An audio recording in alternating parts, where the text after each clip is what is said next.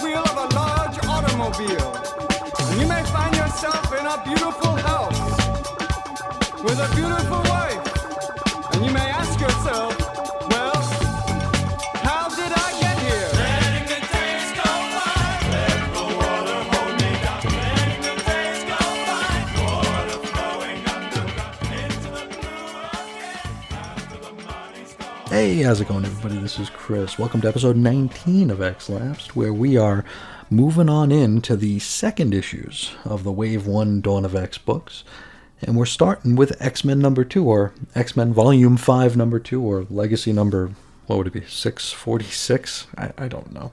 I won't even mention Legacy numbers anymore, unless they show up on the cover again. So X-Men number 2, we'll just say that. January 2020 cover date. Story's called Summoner, written by Jonathan Hickman with pencils by Lionel Francis Yu.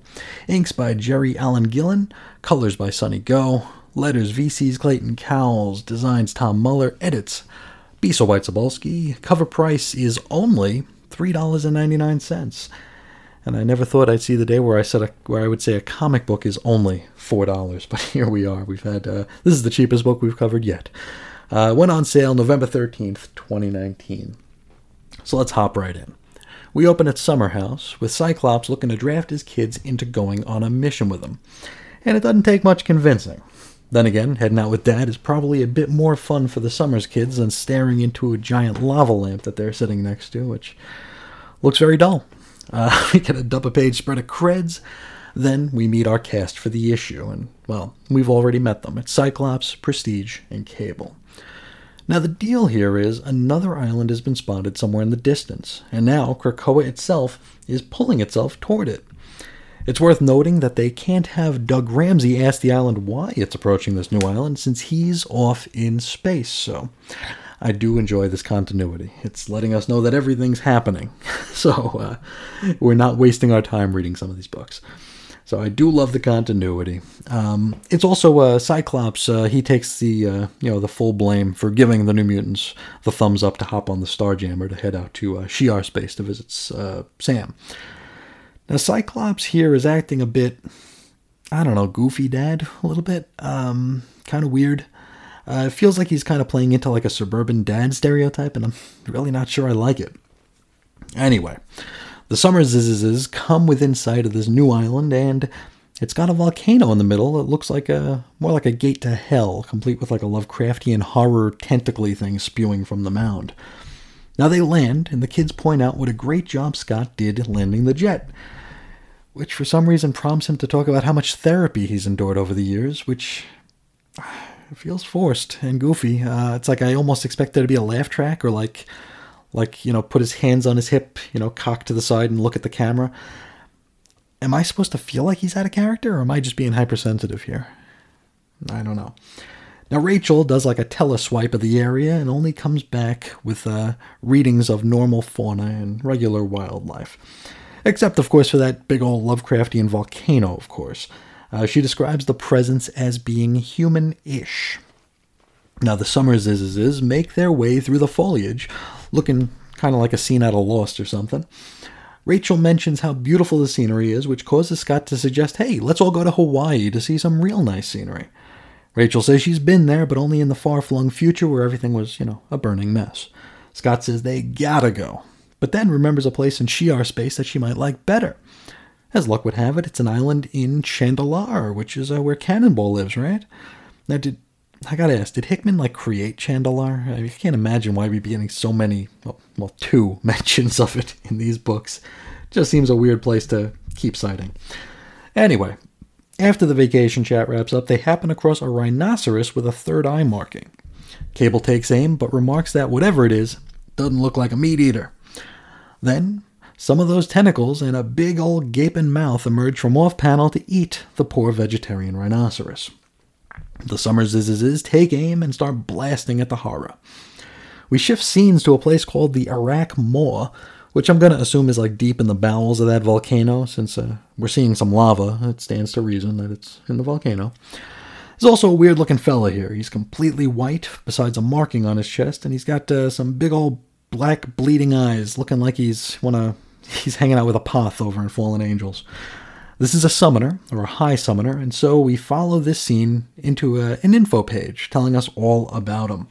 Oh, the summoners, not this one in particular. It's not one of the interesting ones, though it does mention Arakko, which was that other island from Krakoa's origin story from Hoxpox. Last we heard, however, was Arakko was sealed away somewhere else by Apocalypse and the Horsemen, right? We rejoin our X-Men, riding some rhino mounts across the island, and we learn that they were able to best that tentacled beast. And Cable even remarks that he took a bite out of it.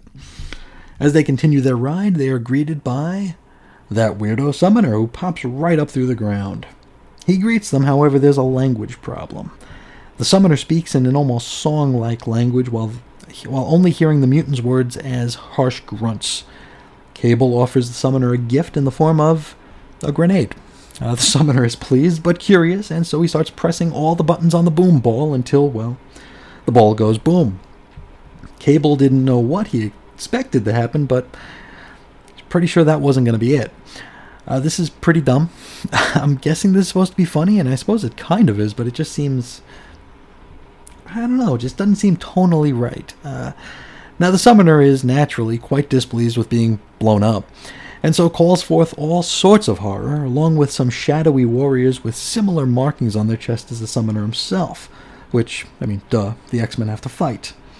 Rachel has the idea to try to download their Krakoan language into the summoner in hopes that they'll be able to communicate and get him to call off the attack, which is exactly what she does, and wouldn't you know it, it works. The summoner and Cable then clear up the, grenade confusion. Then Cyclops explains the situation regarding Krakoa's approach. Remember, they don't know why Krakoa would be drawing near and are expecting the worst. The summoner is none too bothered, and he asks Cyclops if he loves anybody. Scott gets all coy here and says, sure, for argument's sake, yes, I do love, quote, a single someone. The summoner asks if Cyclops wants to be with that single someone, and Cyclops confirms, duh, yeah, of course he does. The summoner gives the thumbs up and suggests that Scott will understand what Krakoa is up to.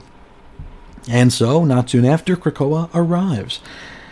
And, maybe bangs the other island, or maybe they're just merging, whatever the case. When all's said and done, it's just like my favorite Spice Girls song, Two Become One. The summoner goes to walk away, and Cyclops asks what's next. The summoner reveals that he's going to be living here because, well, he lives here.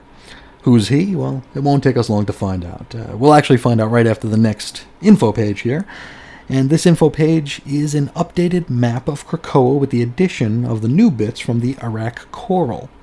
Now with that out of the way, we rejoin our weirdo summoner friend who walks his way into the foliage before meeting Apocalypse. The big blue guy recognizes the summoner's seed. The summoner warns that an enemy has come and Arakko will soon fall. Asks who the summoner's mother is, to which we find out he's the son of the Horseman War. We wrap up with an embrace, and promising to save all of his children, that being those on Krakoa and those of Arakko. And that's where we leave it. The next book we discuss is Excalibur #2. Well, that was a quickie, huh? Let's talk about it. This was not what I was expecting. I really wanted there to be a little more focus on the X-Men.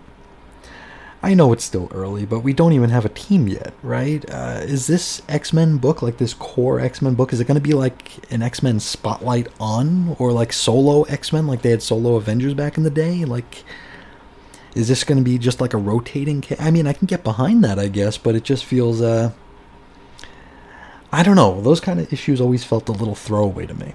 And again, I know we're very early into this era, but this... we get some stuff here, but it kind of felt like a throwaway. That could just be me, and maybe what I was expecting to get out of these issues, especially, the flagship, straw that stirs the drink book here in X-Men.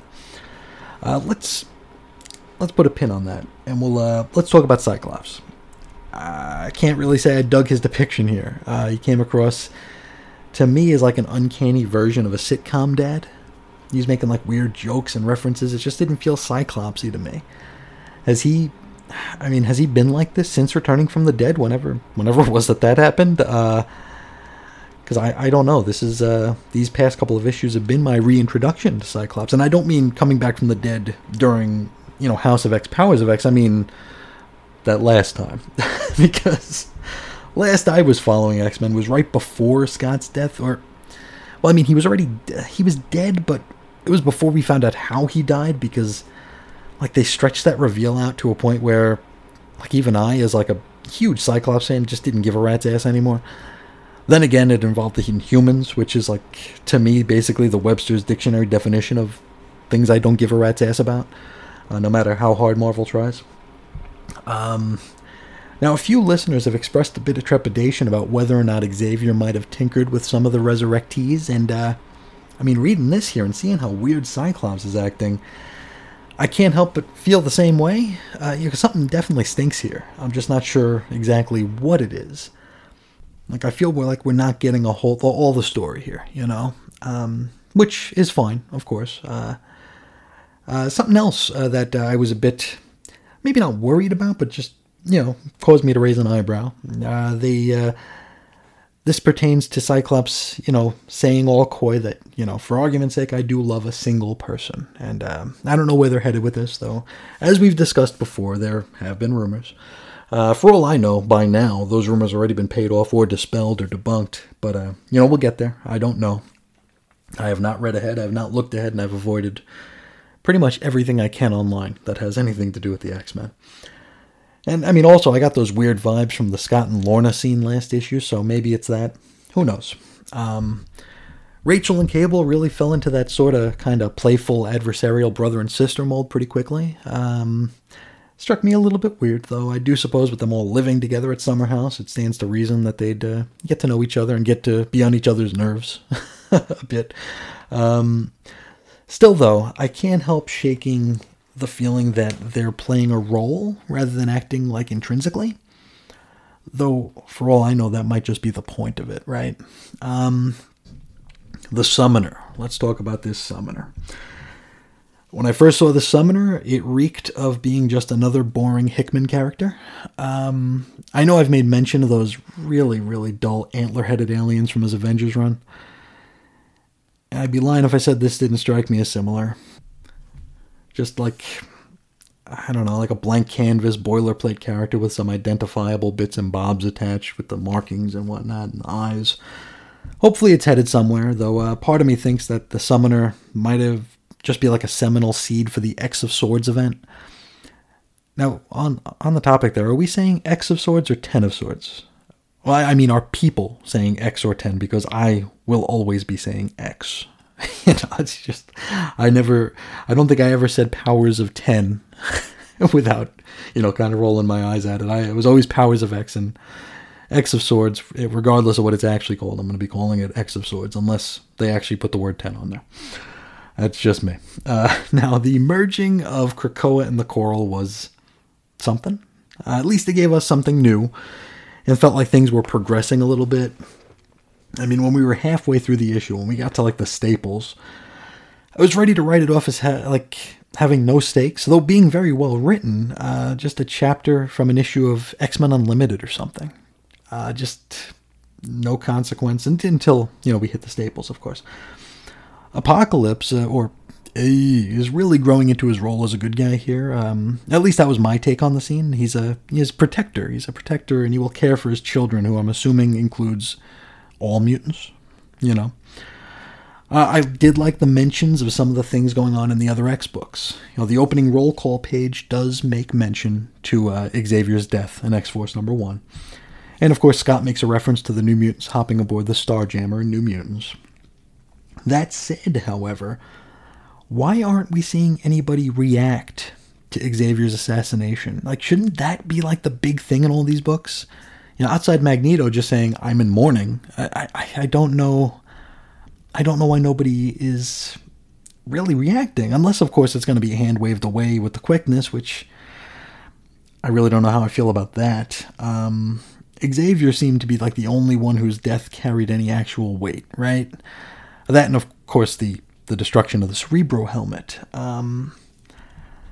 it makes me wonder, like, was the ending bit to X-Force number 1 supposed to be like a commentary on cliffhangers in contemporary comics? Because that's not what I signed on for. I hope not. I mean, how about we leave the commentary for jackasses like me, and you guys just tell good stories in the books, right? Let's make that deal.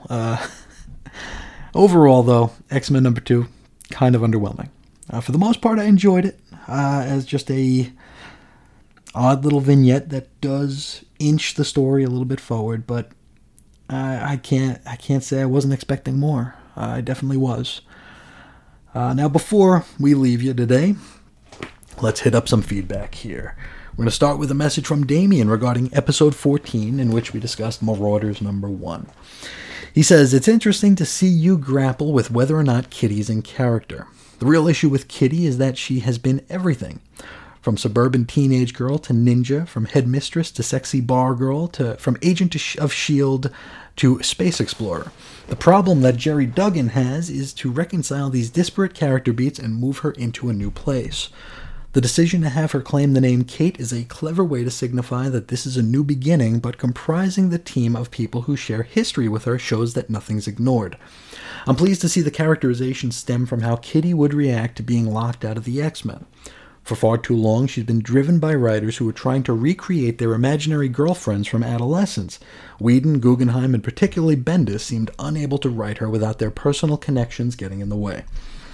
That's an excellent point. That's a great point. Kitty has been a lot of things in the comics, and for better or for worse, she's been a lot of things to a lot of people.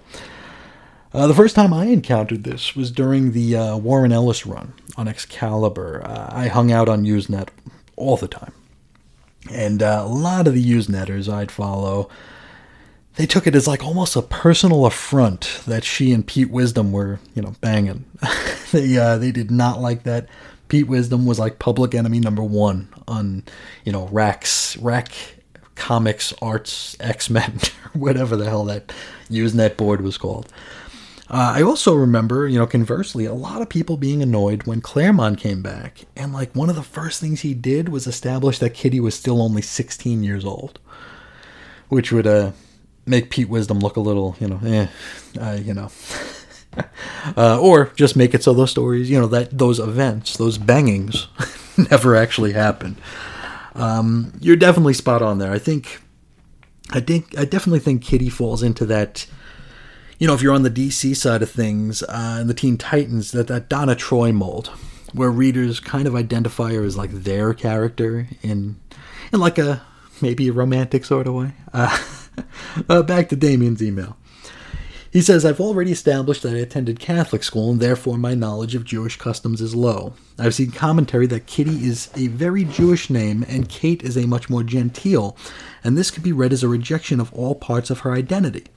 Apparently, it's not uncommon for people to change their name as part of a rebellion against their parents. It's an interesting idea that's backed up by the absence of her Star of David necklace. I think it's unintentional, as there are a couple of things that happen later that imply a lack of knowledge of Judaism rather than a deliberate rejection. And personally, I grew up in mostly Jewish neighborhoods.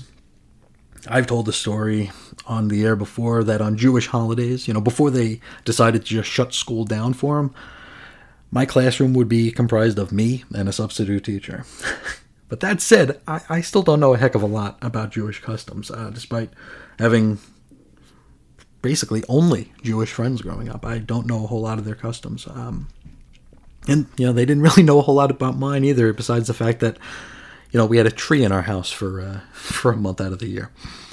Back to Damien. He says, "I've also seen people critical of Storm's presentation. One of the writers at Women Write About Comics did an article drawing attention to how pale Storm is colored. Back in the Cockrum days, she was established as a dark-skinned black woman, and in Marauders, she's being colored as exceptionally light-skinned.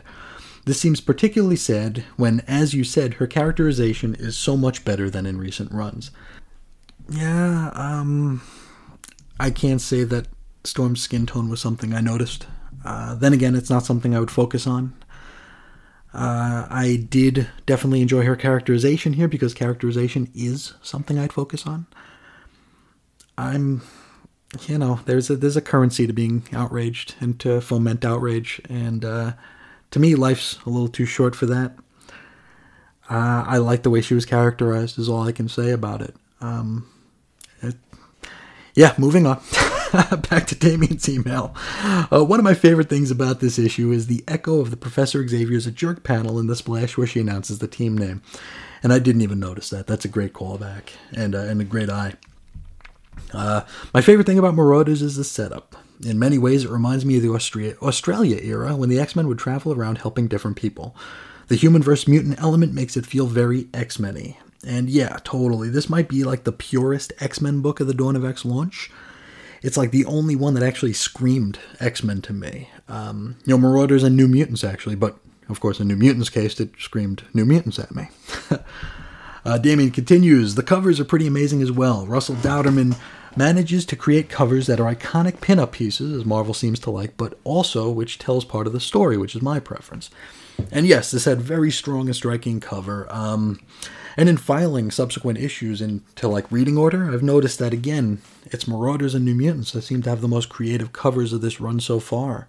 They definitely stand out as being special. Back to Damien, he says, altogether, this is by far my favorite DOX book. I can't wait for you to read what's coming up. It gets better and better. I completely forgot to mention my theory for why Kitty can't go through the gates. Moira is trying to keep herself hidden. Kitty's power could find her hiding place, so Moira has somehow got Krakoa to block her. The only problem with this theory is that Doug would have to be in on it, which seems unlikely considering his friendship with Kitty, which is a awesome theory that I hadn't thought of. It stands to reason that Kitty can get into places that most others couldn't, so keeping her at arm's reach or even past arm's reach is probably a very good play for Moira. That's an awesome point that You see, like I said, I see symbols where they don't exist, and when things almost make too much sense, I totally miss them. So thank you so much for your message, Damien. I really appreciate you keeping up with the show, especially in this new era where we're post-Hoxpox. So thank you so much. We got a message from Lamar on Twitter. He is reading along with the collected editions, those anthology books that we talked about, and he says Dawn of X Volume 1 was okay. The Shoe Came Down in X-Force. New Mutants was pretty good. I think I liked that the most next to X-Men and Marauders. Excalibur and Fallen Angels were passable, which, yeah, that Excalibur and Fallen Angels, definitely. The two Betsy books, or the two Psylocke books, because one of them isn't Betsy. The two Psylocke-ish books are the ones that were towards the bottom for me as well. Thank you so much for following along, Lamar. I hope you're not regretting spending that money on the anthologies. Pat Sampson of the Longbox Crusade, he says, I just binged X-Lapsed episodes 13 through 17 today while doing work around the house. Really enjoying discovering current X-Men through you. Well, thank you so much, Pat. It really means a lot. The idea that I'm helping keep people company while they're doing other things, that just that makes me a lot happier than maybe it should. I think it's one of the cooler things about this sort of media of podcasting here. It's I get to go along with people just like people get to go along with me. It's really cool, and when you get that reminder every now and again, it really does a lot to bolster your spirits and make you see value in what you do. So thank you so much for that message there. It came at a time I really needed it, so thank you. And we're going to wrap up with a message from my good friend Walt Nealand, Comic Reviews by Walt. And he says, I just dropped about $70 in online orders for Dawn of X thanks to you, like 10 minutes ago, and that always makes me nervous.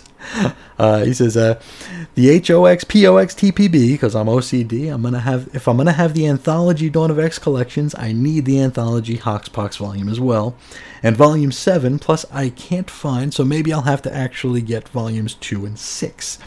I've been digging X-Lapsed, albeit I'm only up to episode 10, and I'm sorry I'm putting these out so quick. I appreciate your behind-the-scenes insight on setting the issues aside and the growing stack of them and taking the plunge, and that's something I wanted to make sure I mentioned because I think discussing the stacks is something a lot of us can relate to. And it's so weird when I think about it, because I'm sitting right next to the stack right now. I actually have all of the Dawn of X stuff I haven't gotten to in a short box, and it's almost full. It's almost a complete short box with maybe about 4 inches of empty space in it. And I keep thinking about, like, as like a, late teen, early 20s, I just couldn't wait for Wednesday. I couldn't wait to read everything. I'd get home from the shop, I'd read everything that day. And by the time that night was there, I'd be like just chomping for the next Wednesday. I was literally like living between Wednesdays, living for Wednesday. To the point where, I'd get annoyed if Christmas caused comic shipments to be pushed back a day late till Thursday, which is insane to me now because, right now, Wednesdays come and go. I get my 1 monthly package from DCBS that more often than not just sits by the door unopened for a couple weeks. The stacks just add up, and it's weird to think about how different things are, and it makes you question things, like how much of this is out of habit? How much of this is out of just wanting to still be a part of something that maybe you're not anymore? I don't know. One of the things that Reggie and I talked about a lot was the addictiveness and the compulsion of collecting. And, they say there's no better research than me-search, and I think I'd be a heck of a case to look into because, yeah, the stacks pile up. Back to Walt. He says, I've also been appreciating your thoughts as well as feedback you've shared on info pages. I have to say my biggest turn-offs to Hickman stuff was the info pages, combined with the Krakoan language and not having a key until halfway into Hoxpox. And I quit at X-Men #1 for cover prices, plus info page fatigue, plus solicitations of so many titles bi-weekly. And yeah, the info pages, they're pretty divisive here on the show. I'm happy to see that I wasn't completely alone in not digging them 100%. I was afraid that I'd get a bit of clapback for expressing my frustration with them. I think since they are so different, I think the novelty of them gives people people give it a pass because it's so novel. Where I just saw it as, I was counting how many pennies each page cost, so that kind of, it's one of those things I just couldn't let go of, much to the obvious, complaints that I made. Cover prices and the twice monthly shipping of the early books, I totally get it. You're a lot like me where it's all or nothing, so I can definitely see quitting with the dawning of the Dawn of X. I could totally get that, and just look at the first month. That's like $60 on just X books in a month. That I think only 2 of them were by Hickman, or if there were 2 of each one, so about 4 of them were by Hickman. So it was a lot of different voices with this new Dawn of X era, and 2 issues of Fallen Angels, which is weird, but yeah, I could totally see that. Back to Walt. He says, of course, as said, and I appreciate the shout out, the DOX anthology volumes caught me, and I really want to support the format, even though I've not actually been reading them yet. And I tell you, it's not often I give current year Marvel any sort of credit or props, I guess, but these anthology volumes, brilliant idea. Brilliant idea. I've said it before, and I'll say it again. It's a great and easy way to follow along.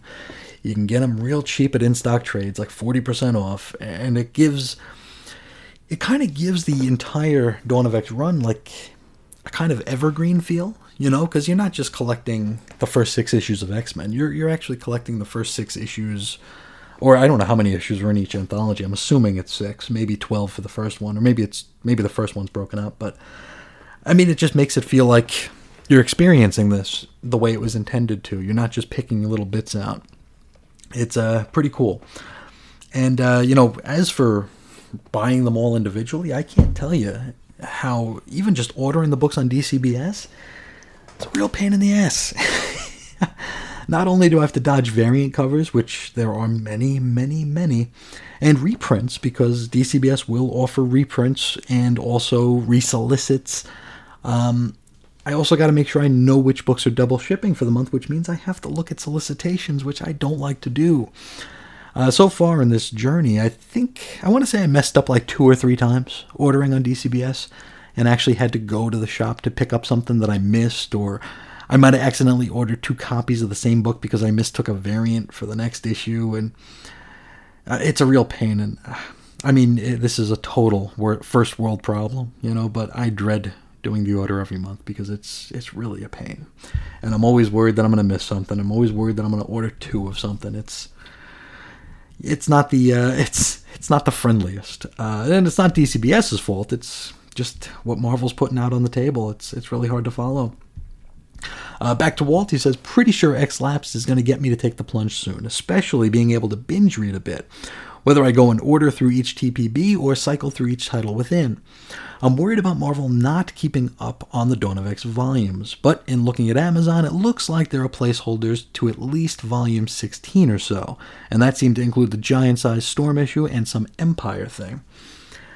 And yeah, that's current year, that's a risk with Marvel and DC, because not only do they relaunch comics willy-nilly, they also relaunch collected editions by numbers and trade dresses and spines, and then they just stop them on occasion. They'll just cancel it. I hope that for the foreseeable future, they'll be able to keep, Dawn of X anthologies going. Hopefully, best case scenario for the whole run. I think right now it's kind of hard to say one way or another because we are still in the pandemic and put such a crimp on publication. So maybe we'll start seeing the lasting effects pretty soon of whether or not they're going to keep coming out. Hopefully they do. I don't see any reason to say they wouldn't. Then again, I also haven't been looking at sales figures. Back to Walt, he says, while that makes me think they'll fall behind, I'll suck it up and accept it for the format. Though it occurs to me, as well as jogs my memory that you mentioned it in one of the X-Lapsed episodes, some of these should be on Marvel Unlimited by now, so I can have the anthologies for print edition series, and at least for the first few issues of the new books, I should be able to read via Marvel Unlimited. And yes, definitely, I'll remind everyone that, I think it's, 6 months until it pops up on Marvel Unlimited, so you could read everything on there and be way further ahead than I am right now. So it's definitely a viable and cost-efficient option if you can do digital. I can't do digital, but if you can, hey, it's there. And if you're already paying for it, you already own the license to it. You don't own it, but you could check it out and follow along and all that good stuff. So thank you so much, Walt. It really means a lot that you're following along. And I'd love to hear some of your thoughts on the stories. I want to hear some of your thoughts on House of X, Powers of X, and these early Dawn of X's. So, and of course, that goes for everybody. I'd love to hear everybody's thoughts. Even time travelers, if you didn't discover this show for several months, still want to know what you thought about it, because it's still something worth talking about. Now, if you do want to reach out, you can find me on Twitter at Ace Comics or at weirdcomicshistory@gmail.com. You can find show notes at chrisisoninfiniteearths.com or xlapsed.chrisisoninfiniteearths.com. Also, the audio archives are available at chrisandreggie.podbean.com. You can find all the programs. We just broke 350 episodes of the combined, programs there. So, a lot to listen to if you like the cut of my jib. And hey, why wouldn't you, right? Now, I think that's where I'll leave it today. I want to thank everybody so much for hanging out, even as we get into these difficult second issues of Dawn of X. It really means a lot that there are listeners and folks willing to reach out to chat me up. So thank you all so much, and until next time, I will talk to you again real soon. See ya.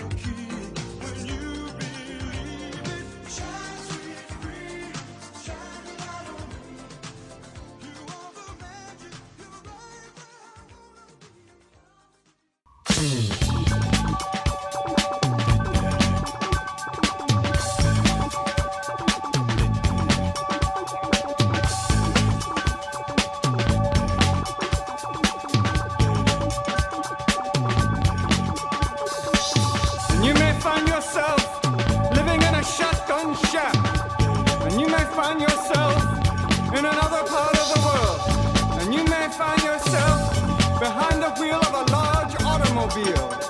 And you may find yourself in a beautiful house with a beautiful wife. And you may ask yourself, well, how did I get here? Letting the days go by, let the water hold me down. Letting the days go by, water flowing underground into the blue again. Hey, how's it going, everybody? This is Chris. Welcome to episode 20 of X-Lapsed, and this is a special late evening edition, or at least late evening recording. I'm trying to find a time to record this show where the air conditioner doesn't kick on every 5 minutes, so I'm going a little bit later in the evening. For those of you who don't know, I am living in Arizona, and one thing about Arizona, even at the end of September, it is very, very hot. We are still over 100 degrees Fahrenheit here, and will be if the Weather Channel app is right for at least another week or so.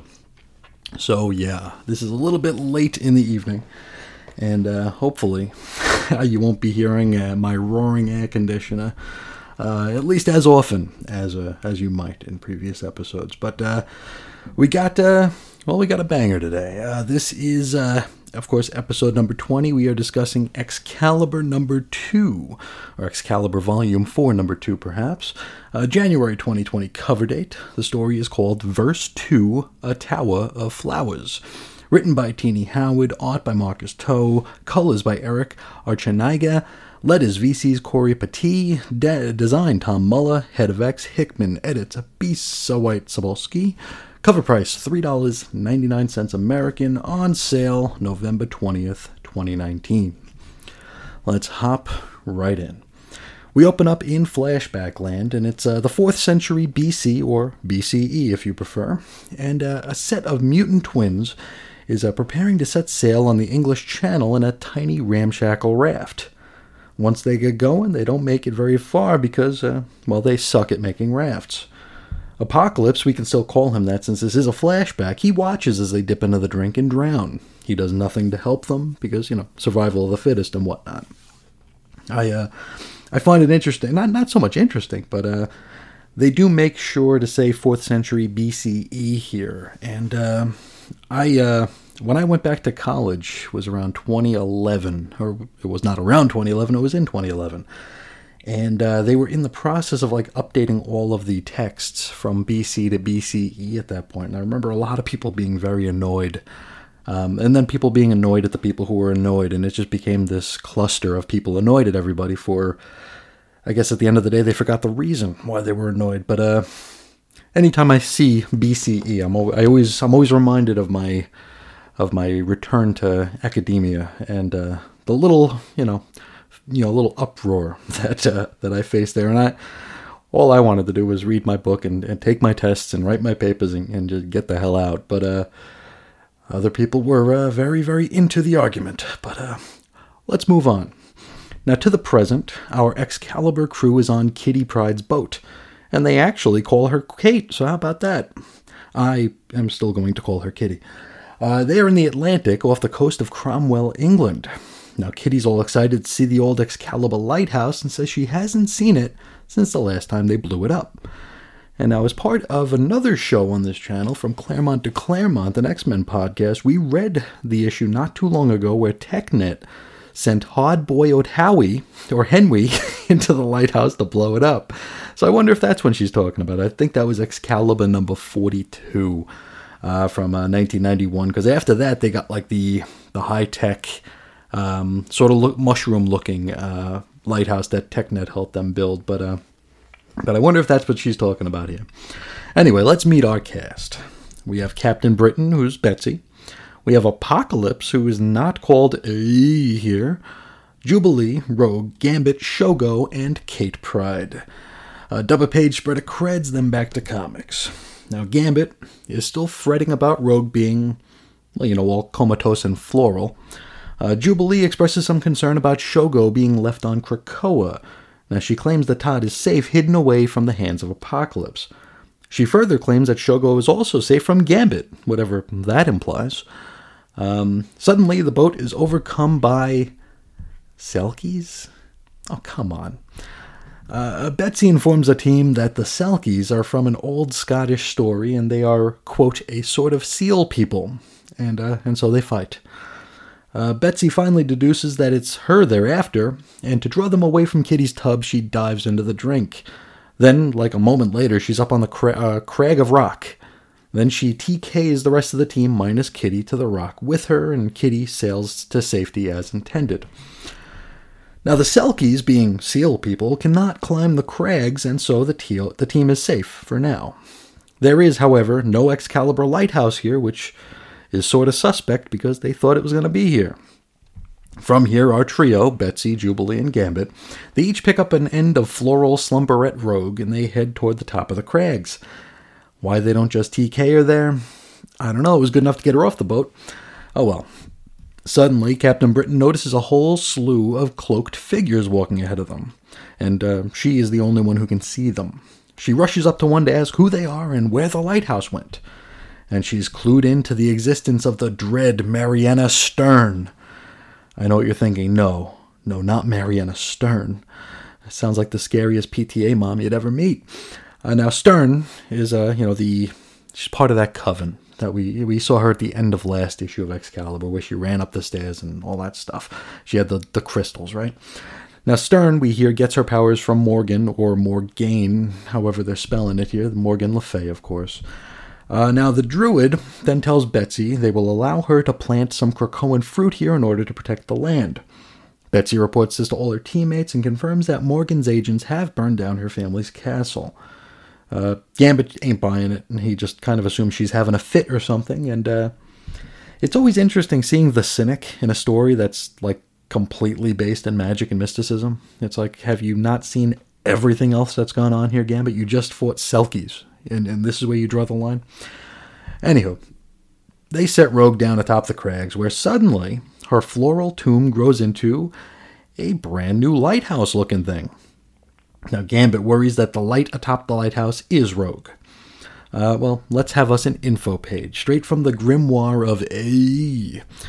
It's a schematic of a lighthouse, sort of. There's some mention of those dead twins from the opening flashback. Maybe they've been reformed into crystals? I don't know. This ain't my kind of story, and it's losing me. Now, inside, we get a scene of our trio of X-Men / Excaliburites chatting, which, I mean, these are my favorite sorts of scenes. I love these scenes where the team just talks, and we get to see them converse and interface, you know? Now, in this one, it's not half bad. They're all sort of on edge, and they're snipping at one another. Gambit's still freaking out about Rogue. Jubilee's still worried about Shogo. Betsy's just trying to figure out what in the hell's exactly going on here. They all ultimately decide to, give it a sleep. They're going to try and get some sleep, figure it out in the morning.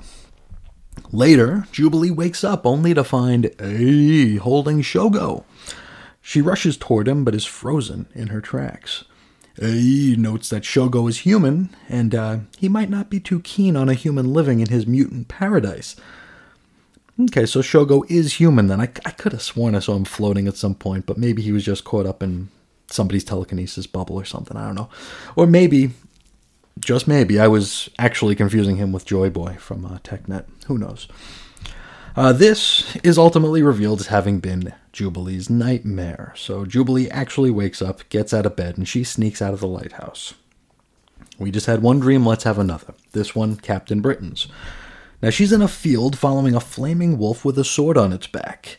They come to a statue of A. It holds a fruit-filled plate with the words, "He will use us, we can use him," etched on it. Betsy takes a piece of melon or something off the plate and bites into it. The flaming fox, or wolf, tells her she can trust it before Betsy is stirred awake by Shogo eating her hair. You see, after her nightmare, Jubilee snuck back through a Krakoan portal to pick up the tot, though she promises to drop him off again when the going gets tough, which, it soon will. Now, Betsy, Jubilee, and Gambit head to the top of the lighthouse. Seems like they all had pretty weird dreams, though we're not privy to Remy's. Jubilee and Gambit talk a bit more about their worries, to the point where the latter has to make it clear that, this isn't a competition, to see who has the bigger problems here. We're not in a contest. Then the Druids show up again. And we have Betsy goes to greet them, and she's informed that the enemy is the Coven Akaba, however you say that. Of course, now, Akaba is not an unfamiliar term for us here. Mora was, Mother Akaba in her ninth life in the year 100. The Druids, they yak on for a bit until the Coven descends upon them, and, well, of course, they fight. Now, Captain Britain keeps on keeping on when suddenly the voice of A floods her head. He asks if she needs his aid. She says no. He reminds her that her brother is still being corrupted by Morgan Le... She still says no. He then tells her that Coven Akaba used to report to him. They were ordinary humans who used magic to put them on par with Homo Superior. They thought that this would cause A to spare them, and it did not. Oh, and also, A himself might be responsible for that Krakoan gate in the Avalon Pool and Otherworld that we saw last issue. He again asks if she needs his help, and she is not keen on giving him the big thumbs up, but, at this point, it feels like she's really running out of tricks. Now, A vows to protect the lighthouse while Betsy and the gang head into Otherworld to shut down Morgan.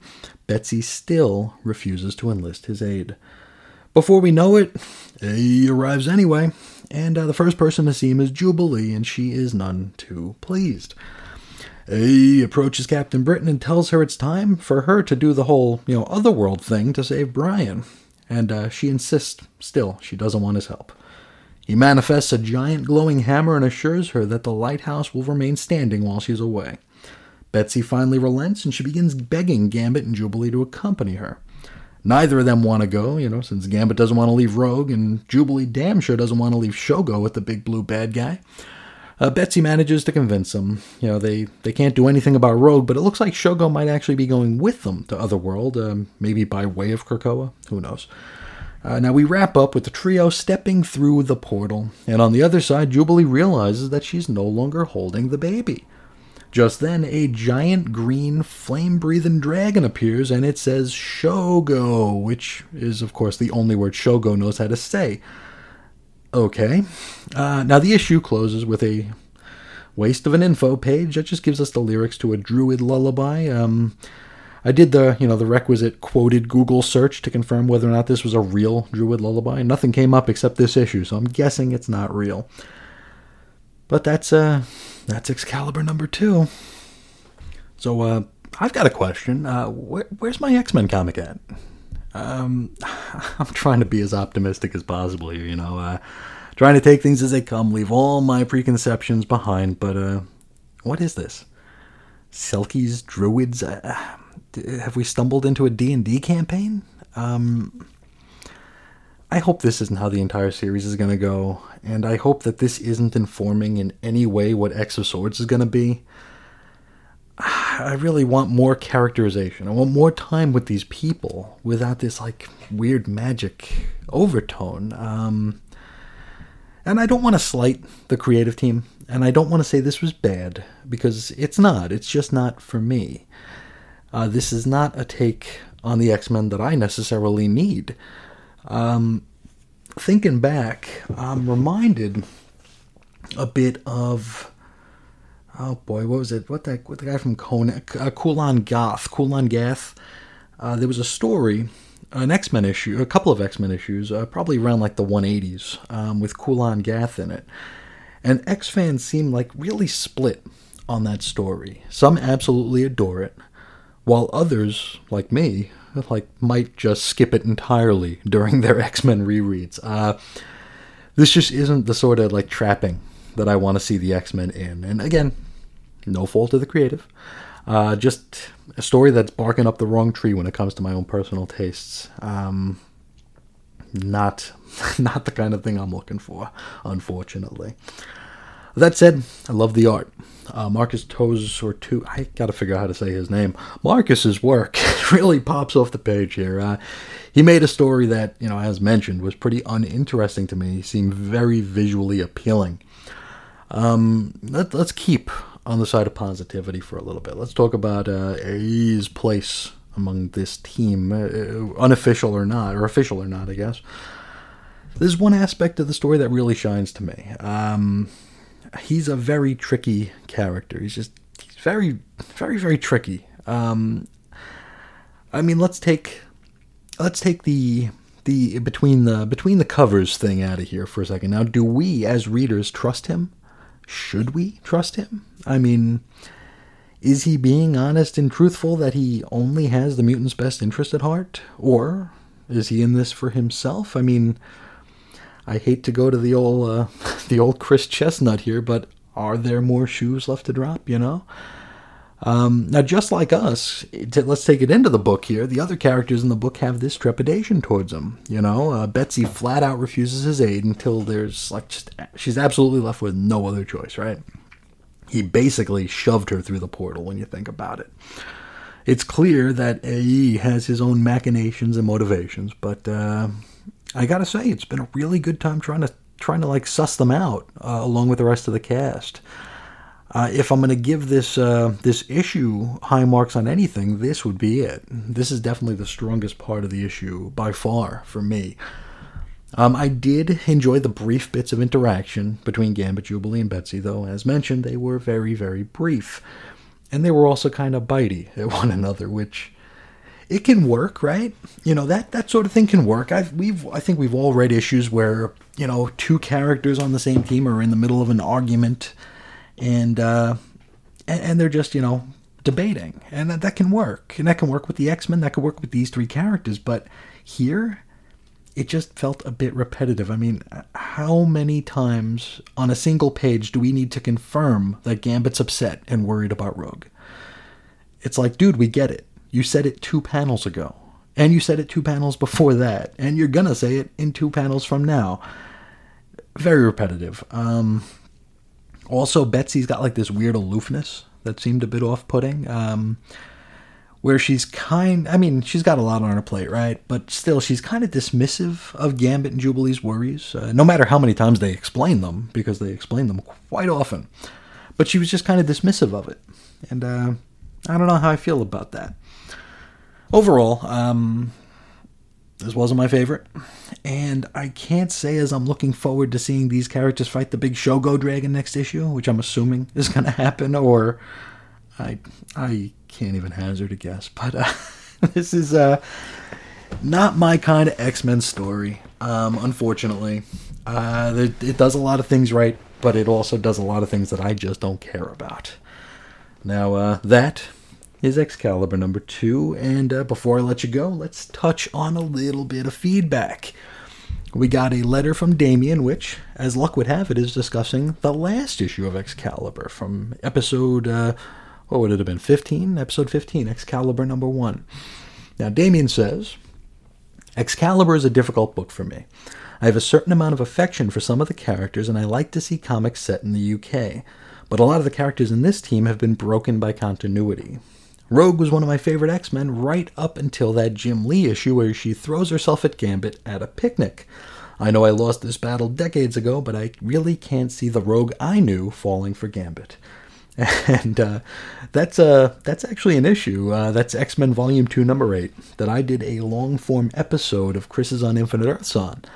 Well, it was originally an episode of Remarvel before I folded all of the Remarvels into my Crisis on Infinite Earths legacy number. Thanks for the idea there, Marvel.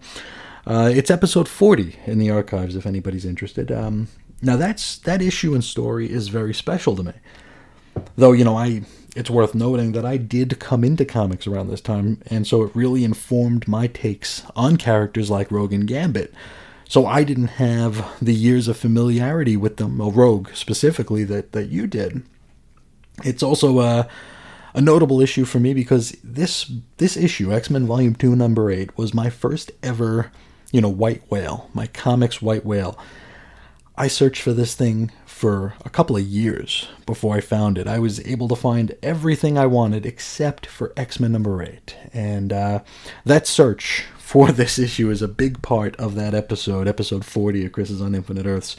I mean, while I'm plugging myself in front of everybody, for those who've never listened to like the Crisis on Infinite Earths show, those are sort of like half and half shows. They usually open with me telling an anecdote that could either be like serious and personal or, just plain silly.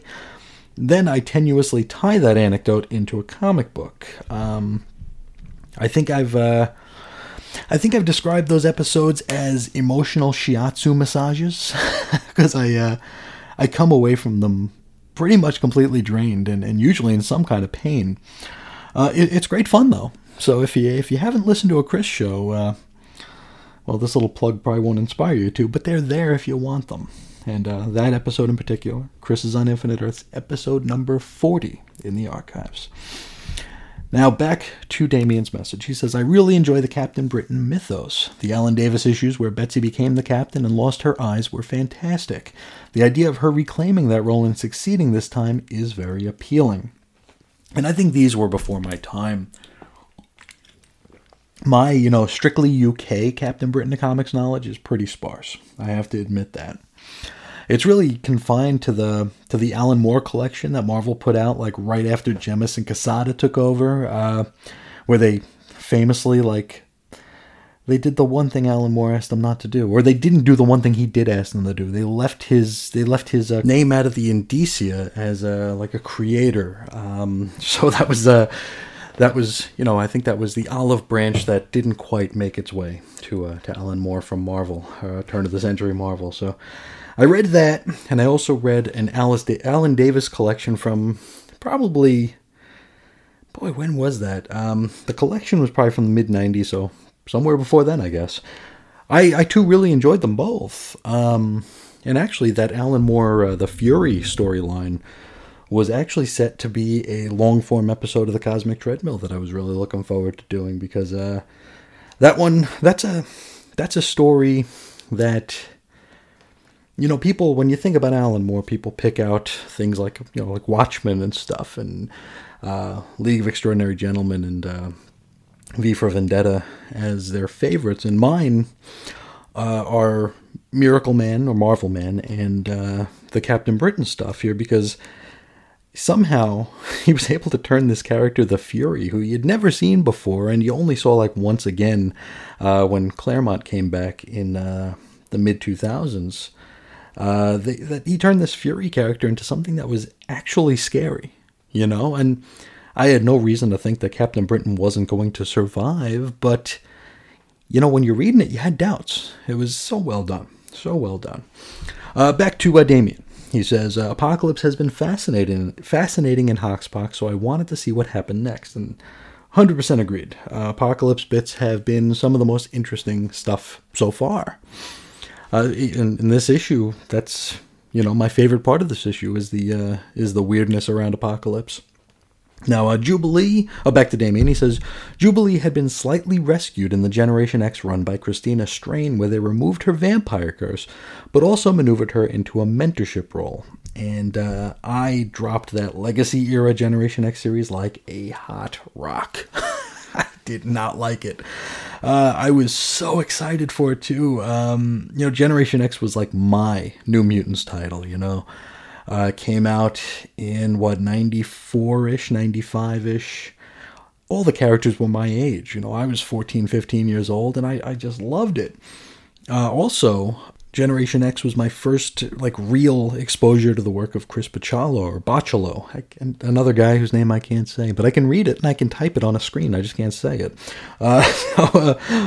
Chris Bachalo, however you say that, is definitely in, my top 3 all-time comics artists. I just absolutely adore his work. One thing about it is it always reminds me of Autumn, which, I don't know, makes me feel happy inside for some reason.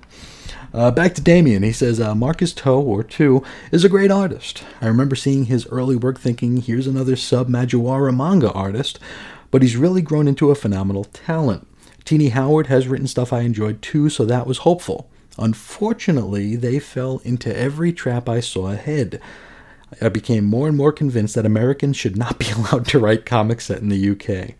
Creating stories that combine Arthurian legend with the modern UK is not easy. And the thing of it is, with me personally, I couldn't even tell you if a comic of that stripe is good or bad, because to me, it's just not my kind of comic. Back to Damien, he says, Paul Cornell managed it with MI-13, and Kieran Gillen managed with Once and Future, but most fail. Even Alan Davis chose to make Merlin and Roma into sci-fi characters to make it work. I have to admire the bravery of attempting to try and combine all these things, but I just can't accept stories where my homeland is presented as being a place where the Queen and Captain Britain are keeping us safe from evil witches and druids. And I never considered that, you know? You look at this, and I mean, it is kind of a distillation of, like, things Americans think when they think of England or the UK. It's, I can totally, absolutely appreciate how that might be off-putting. And that's just not something I ever considered. But, I mean, it is, they're kind of like going the low-hanging fruit here, right? I never considered that.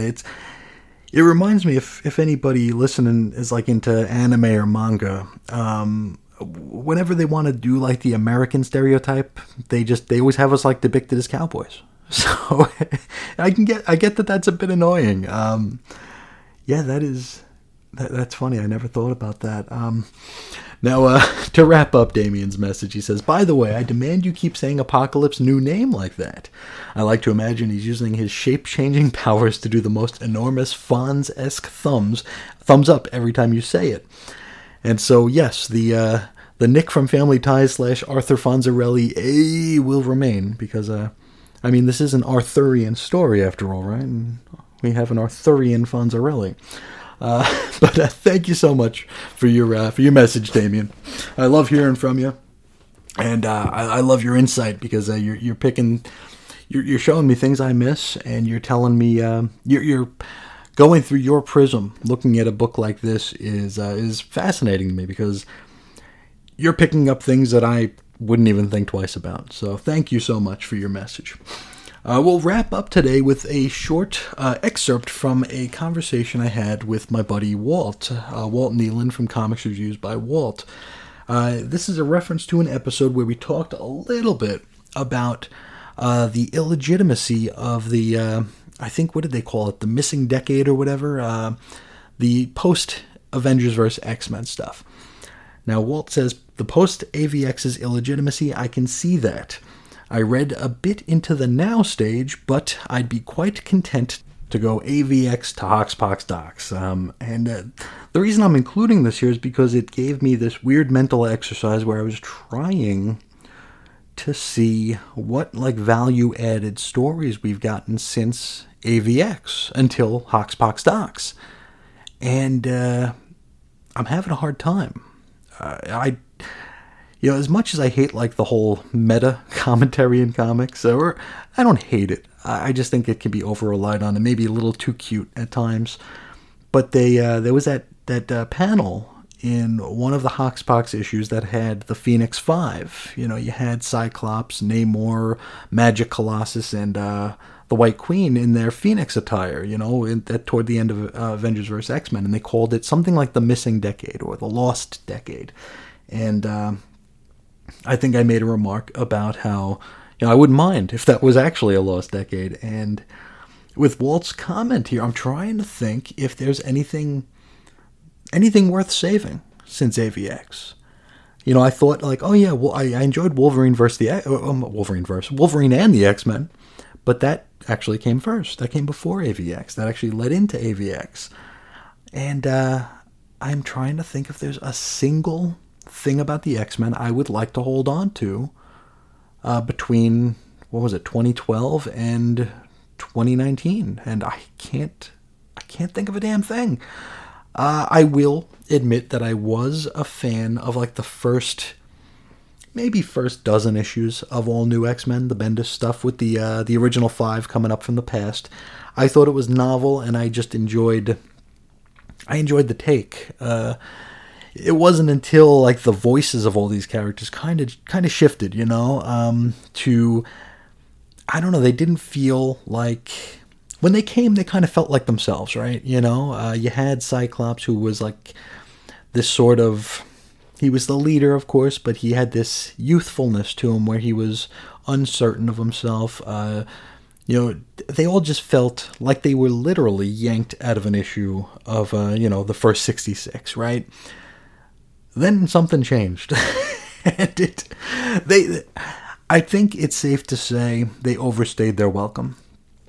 I think Marvel might have been a little surprised that it was as successful as it was, relatively speaking, because, I mean, the X-Men were not a top priority. But it was good, clean fun at first, right? It was just an interesting little take here, and I wasn't expecting it to last for, it lasted for, 6 years? These other characters were here? Ridiculous. But I'm trying to think of anything else I'd keep.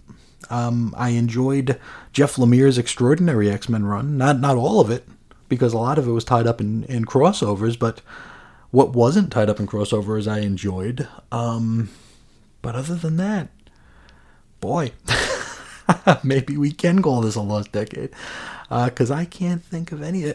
If anyone listening has anything to point to, from AVX to Hoxpox Docs that's worth reading, outside of the stuff that's leading up to House of X, Dawn of X, Andrew and Belfast mentioned the Extermination miniseries that I'm going to hopefully be reading pretty soon. I've got the trade here. Also, the Resurrection of Phoenix, that miniseries I've heard a lot of good things about. But other than that, I'm kind of at a loss. So, yeah, if you agree, disagree, let me know. Let me know what your thoughts are on the quote lost decade. What you guys liked, maybe what you guys didn't like. Maybe you agree and just be like, let's get rid of it. Let's jettison the whole thing. I'd love to hear.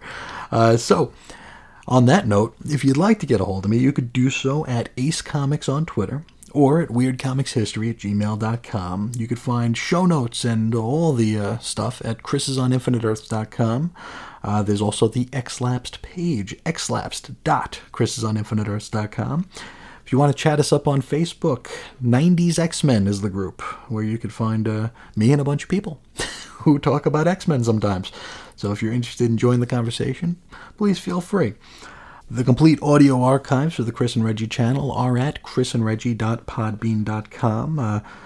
Current shows going on. We still have Moratory Mondays for a few more weeks until we wrap that show up. The latest episode had a wonderful part 1 of a Q&A we had with the original artist of Strikeforce Moratory and the co-creator, Brent Anderson. I think that's a lot of really good information there. A lot of fun getting those answers and being able to share them with the listener. So if that's something you might want to hear, it's there for you at chrisandreggie.podbean.com. But I think that's all I got for you today. The next episode, we will be taking a look at Marauders #2, which I am very, very, very much looking forward to. So, till then, I will talk to you again real soon. See ya.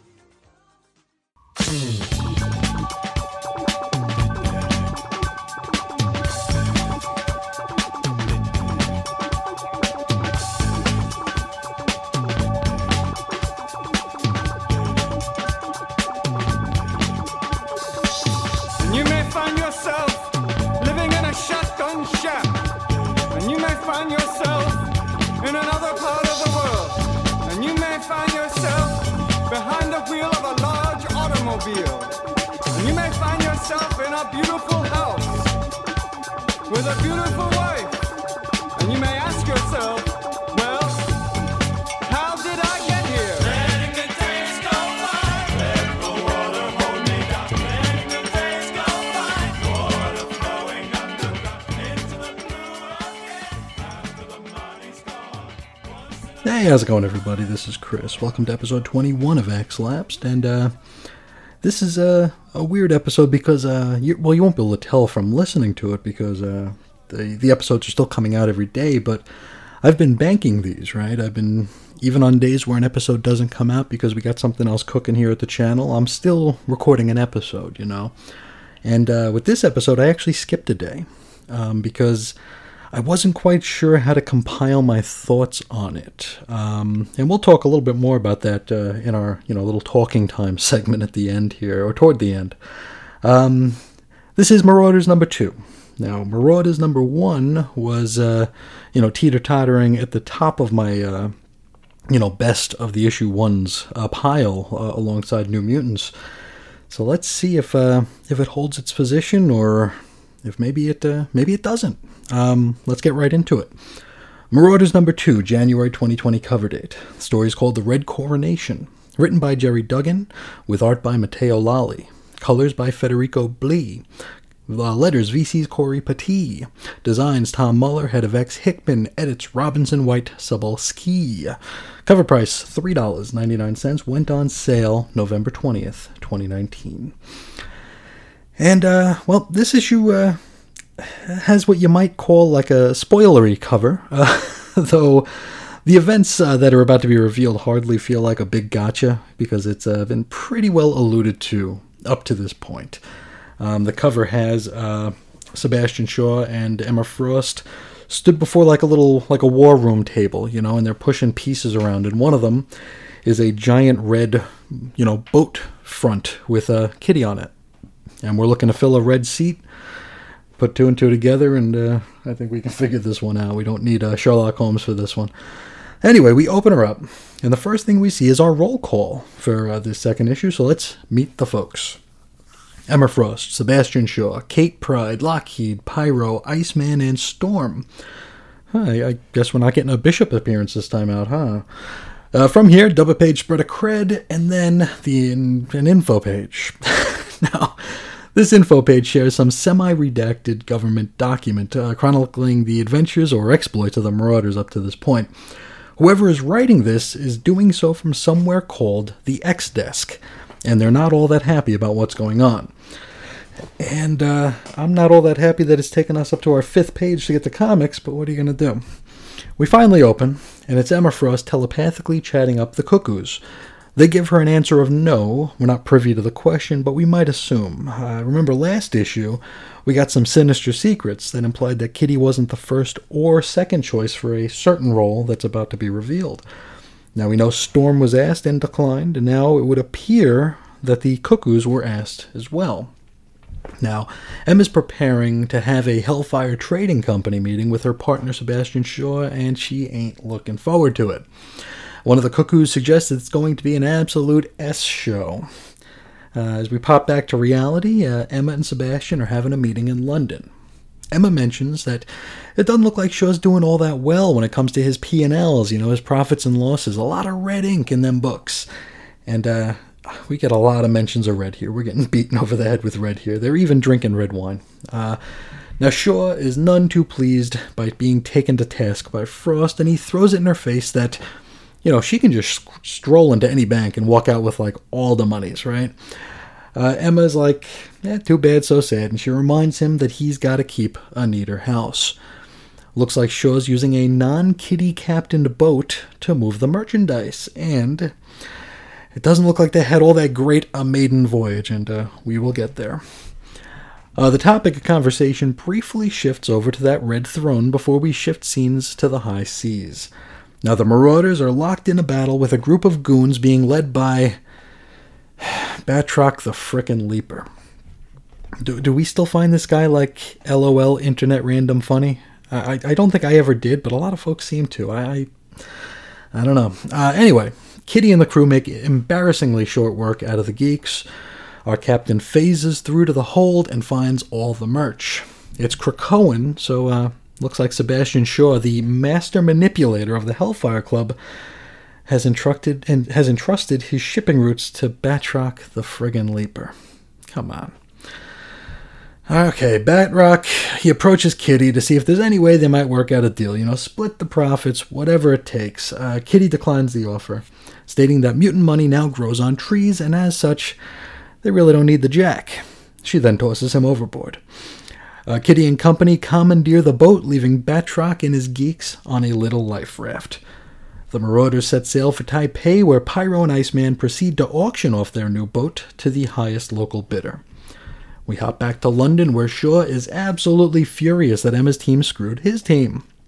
And he's also quite upset that Batroc is mad at him. But I mean, come on, it's friggin' Batroc, come on. Shaw warns Emma that things will be different once he installs an ally in the red seat, to which Emma informs him that, that seat's already been taken. She actually took care of all that before she even approached Shaw about a return. Alright, so let's see what the kids are up to in Taipei. Kitty's, she's getting drunk, which appears to be her gimmick. The team dances with some locals before running into, hey, it's Bishop! I wonder why he didn't rate for a little box on that roll call page, but what are you gonna do? Bishop informs the Marauders that Professor X has been assassinated here. There's a bit of stunned silence, then Iceman tries to break the ice by assuring everyone that they can believe in the Five to bring him back. Pyro is not so sure. Drunk Kitty then wanders into a tattoo shop, which doesn't seem like the best of ideas at this juncture. Now we watch as she gets her knuckles tattooed. Storm ain't too pleased, but doesn't really raise any firm objections. Iceman isn't so sure either. Bishop comments that he's already got a tattoo, and, it really wasn't his choice to get it. Pyro, on the other hand, plops himself down to get, a full-face Punisher skull tattooed on his face. I mean, okie doke. Now, once the deeds are done, Kitty tosses a wad of cash at the tattooist before forcing a kiss on him. As she leaves, we can see that her knuckles have been tatted with hold and fast. Okay. Now, Emma makes telepathic contact and informs them that Gateway will warp them to London, and so that's exactly what happens. And we actually referred to a piece, we covered a letter from Damien a couple of episodes back, where he was referring to a piece that criticized the depiction of Storm as being a very light-skinned woman. I said then that I didn't notice it, but let's look at Gateway here for a sec. He just looks like a white guy. Like, he doesn't look light-skinned, he looks white-skinned. Very strange. Anywho, they step through the portal and they pop out on board their brand new rig, the Marauder. And, needless to say, they all love their new digs. Kitty goes to leave to attend to some business, which Iceman asks if she's sure she wants to do. Before we know it, we're back at the Frost Shaw Consortium, and Emma keeps needling Sebastian to the point where he actually grabs her by the throat and slams her into the wall. He then tells her that there won't be a Red King, and this sentiment is agreed upon because it's not going to be a Red King, it's going to be a Red Queen. Any guesses? Any guesses who that Red Queen's going to be? No? If you said Kitty and a Captain Morgan getup, you'd be right. Oh, and she's also drinking again. We wrap up with a tree chart of the Hellfire Trading Company with a whole lot of blanks, which tells me we're probably going to be seeing this one a lot as positions get filled in. At the very top, there's a position called Lord Imperial, and it's listed as vacant. From Lord Imperial, we get the 3 royal seats, black, white, and red, and each of those have a bishop and a knight below them. So let's start with the white. The white monarch is Emma Frost, duh. The white bishop is Christian Frost, Emma's brother. The white knight is vacant. The black monarch is, of course, Sebastian Shaw. The black bishop is awaiting accolades, and the black knight is vacant. The red monarch is Captain Kate Pride. The red bishop is awaiting accolades, but it couldn't be as easy as just making it bishop, right? I guess we'll find out. The red knight is vacant, and that's that.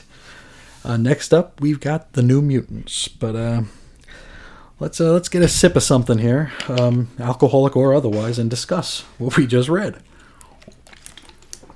Now, I mentioned at the beginning of this episode, I actually sat on this, little talking time bit for a little over a day because I wasn't quite sure how to approach it, and I still don't. I've got some bullet points here that I'll try to make some sense here. I like the story quite a bit.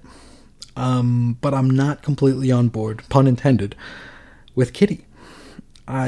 She's very off-putting, and I mean, a lot of characters are, so that's forgivable, but she's also, and it hurts me to say it, she's really, really, really, really annoying.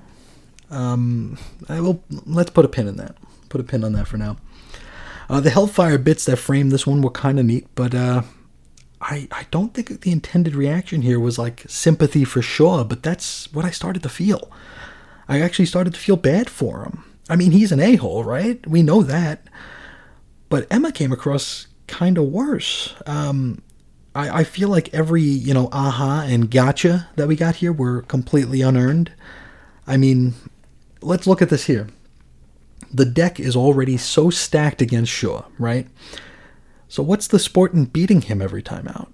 There's no sport in that. It's Shaw is a clown, and it makes Emma look petty. It makes Shaw look like an idiot. Nobody's coming out of this looking good. It's like, you're not really slipping one past the goalie when the goalie's sleeping at the net, right? And we got Shaw here, who is just woefully, unprepared to deal with everything that Emma's already put in place.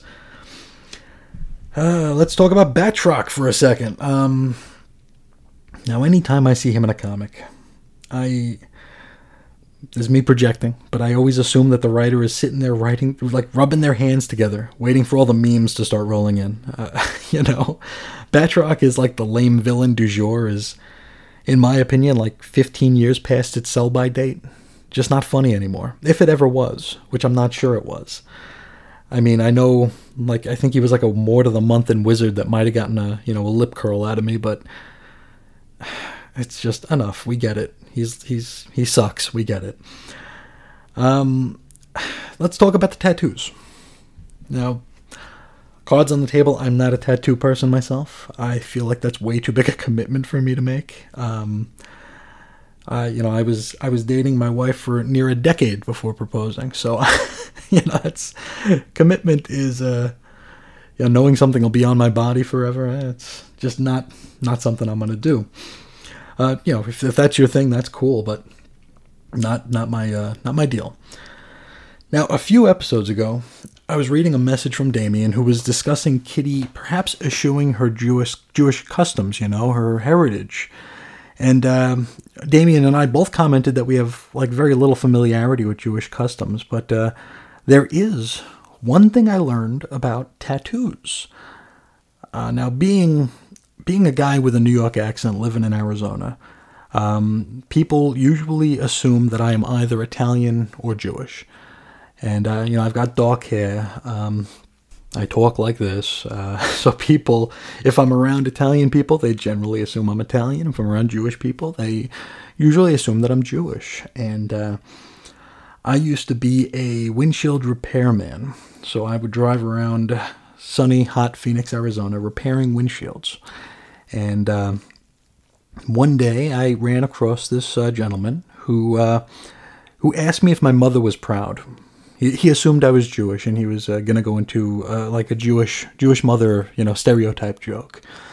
He was also, he was Jewish. I'm not, but he asked if my mother's proud of me, working on a Sunday repairing windshields, and I laughed, and he told me that his goal was to, because he told me his mother wasn't proud of him because his goal in life was to become a comedian. And he wasn't terribly funny, but he asked if he could try out his parts of his act on me. And I mean, I'm a captive audience. I'm up on his van, fixing a hole in his window. I ain't going anywhere. So he starts telling me this joke about how he wanted to get a tattoo. And his mother said that, that goes against Jewish customs to get a tattoo. And he made a comment about how it's also against Jewish customs, traditionally not to get cremated. And I mean, this is a very forced joke this fellow was telling me. He really wanted this joke to pay off exactly the way it was going to.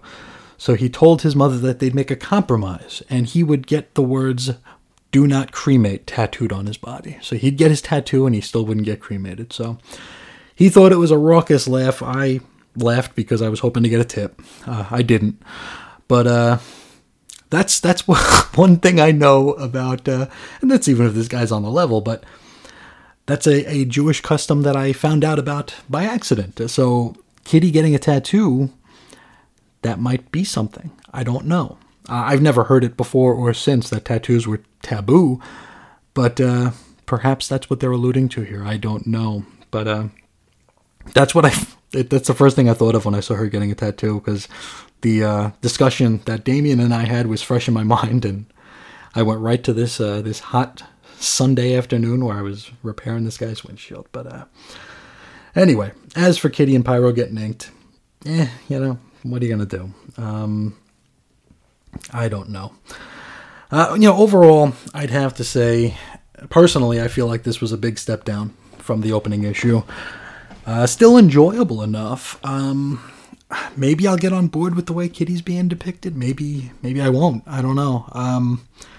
And I'm not someone who has this, another thing we talked about was people calling Kitty, or people having in their head that Kitty's kind of their girlfriend. I never had that. She was nowhere around when I started reading comics. She was on Excalibur, and Excalibur cost $1.75 instead of $1, so I never read it back then. So I didn't really have any Kitty in my formative years. Oof.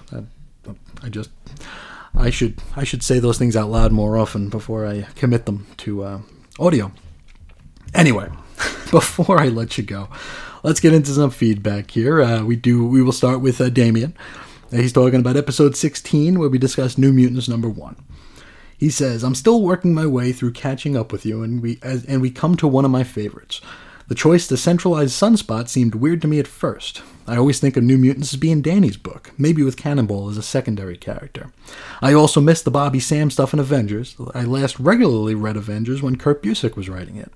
Since then, I felt that Avengers was constantly set up as a book you cannot read alone. You need to read 10 Avengers books or none. I've chosen none." And it's weird. I just mentioned that when I came in, Kitty was, she was on Excalibur. She was not in a book that I was following. She wasn't in a book that I considered a flagship book. Now, when I came into the X fandom, which was around 1991, 1992, Danny wasn't much of a factor when I came in. She was actually a bad guy. She was a member of Strife's Mutant Liberation Front. Of course, it would have, eventually be revealed that she was undercover, but I doubt that was the original intention.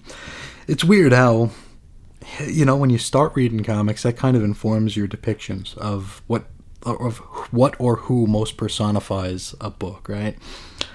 So, when I would think back to New Mutants, which I never read because I came in after the fact, and all the New Mutants books were very, very pricey in the back issue bin around this time, I'd always associate Sam as being the top guy. And actually going back and reading New Mutants several times over, I can definitely say that it's definitely Danny's book. But, those first impressions are really hard to break.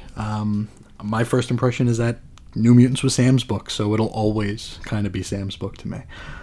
Now, the Busiek Avengers is probably as far as I'd ever go again, should I ever, find an extra half dozen hours a day to devote to reading comics. I feel like that's probably the best sustained Avengers run I've ever read. And best of all, you only had to read one book a month. Now, I think, if someone came to me now and said, "How do I start reading Avengers?" I'd probably tell them to, maybe take up building model boats instead. I wouldn't even know where to tell you to begin. If you're a fan of the movie, you ain't getting anything from the movie in the comics these days. I could not even tell you where to start. I've been in the comics fandom for 30 years, and if I went to the comic store tomorrow to pick up Avengers, I wouldn't know what to buy. So, it's a toughie. Back to Damien. He says, "Right from issue 1, page 1, I loved Rod Reis's art. He brings so much characterization into the team. You're right to compare him to Sienkiewicz, but I'm actually reminded more of the brief run where Sienkiewicz inked Mary Wilshire. There's a naturalism to the body language which really sells it as a character-driven book." That's a very good call. Very good call. "As for those characters, you talk about Rain losing her religion. I expect giving birth to a king of hell will have a theological impact. Personally, I'd prefer to see her still retain faith, but reject the Reverend Craigs of the world.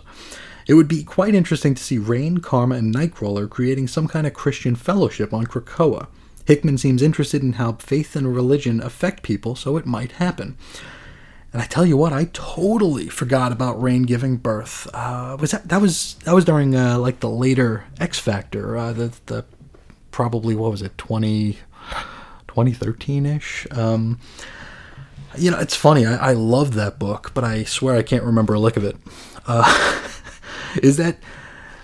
Who is the one? Layla Miller, the girl who knew stuff. Then she was like rapidly aged and like married Jamie. Is she still around? I don't know. Guido's not still like Satan or the King of Hell or wherever, is he? Who knows? No, I agree. I would like to see Rain maintain her faith, but I think it's interesting to see her actually struggle to do so, like be someone who wants to believe, but like know enough or know enough to have doubt. Because like you said, she did give birth to the King of Hell, and she was just resurrected. So she might actually know what comes in the afterlife. So that might very well be where we're headed. Back to Damien. He says, my biggest concern with New Mutants was the breaking of the fourth wall. It seems too comedic a device for a team that is so defined by a history of tragedies. In the end, I've come to terms with it when I realized it's just us getting to see life through Bobby's eyes.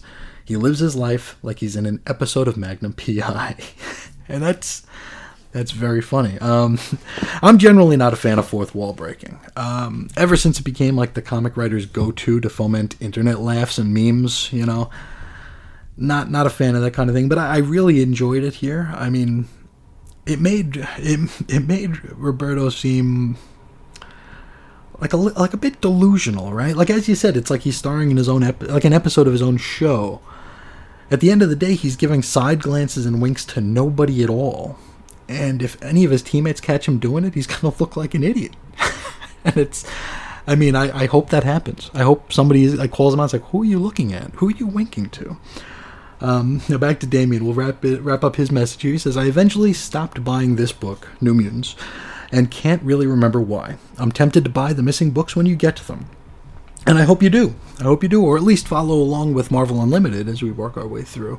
That's I'm hoping that people will start reading some of the stuff they might have dropped, or maybe they'll just listen to hear me suffer through the books that they did drop and will not go back to. So we'll see how that goes.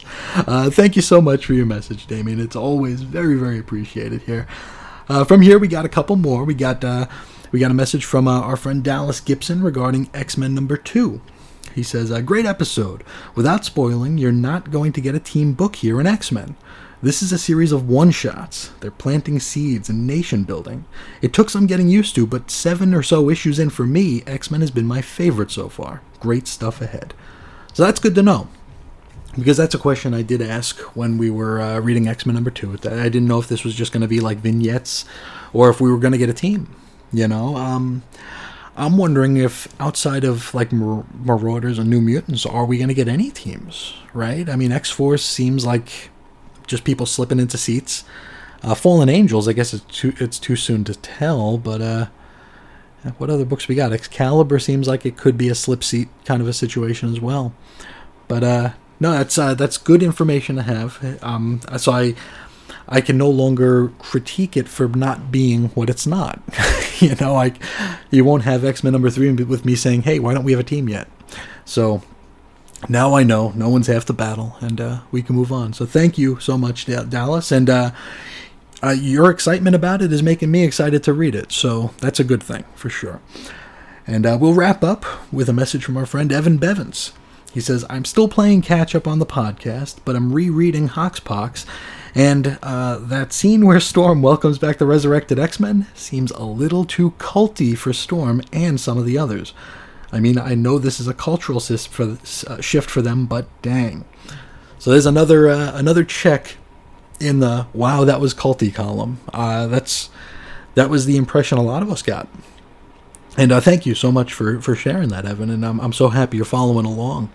But yeah, that is that seems to be like the big takeaway from that scene for a lot of people, and I'm happy it wasn't just me, because I was I was a little nervous with the tremendous, gargantuan shoe that dropped in that issue that I might have been focusing on the wrong thing. But I'm happy that other people were maybe a little bit off-put by Storm's behavior there. So thank you all so much for reaching out, sharing, and for listening, of course. Now, if you'd like to reach out, you could do so at Ace Comics on Twitter or at weirdcomicshistory@gmail.com. You can find show notes and stuff at chrisisoninfiniteearths.com. This show has its own page at xlapsed.chrisisoninfiniteearths.com. We got the Facebook group, 90s X-Men. Even though this is not a 90s book, that's the group I got. So that's the group I'm going with. You can find the audio archives at chrisandreggie.podbean.com. You'll be able to find all of the audio exploits.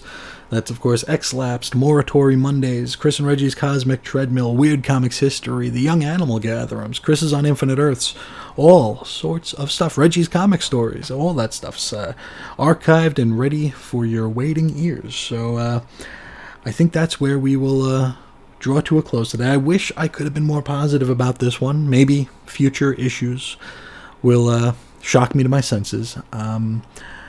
I couldn't help but to be just a little bit annoyed at most of the characters in this issue. So we'll see how it goes. We're going to be optimistic here, which is uncharacteristic for me. But we'll try our best. So, with all that said, I will thank you all one more time and let you know I will talk to you again real soon. See ya.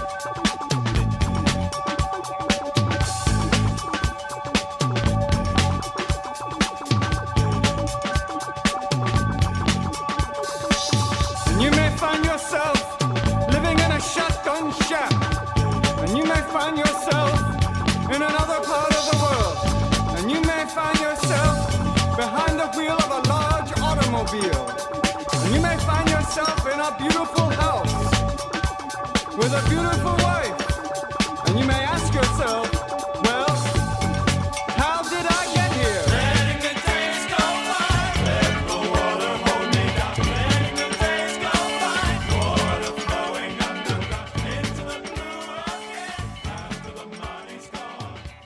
Hey, how's it going, everybody? This is Chris. Welcome to episode 22 of X-Lapsed, where we're going to be talking about my other favorite book from the all the number ones of Dawn of X here. We're going to be talking about New Mutants number 2. Let's hop right on into it. This had a January 2020 cover date. The story is called Space Jail. Written by Jonathan Hickman with art by Rod Reese. Letters, VC's Travis Lanham. Designs Tom Muller. Edits Bisa White-Sobalski. Cover price $3.99. Went on sale November 27th, 2019. And right off the bat, this issue has a really fun cover. Though part of me feels like it might have been intended for a later issue.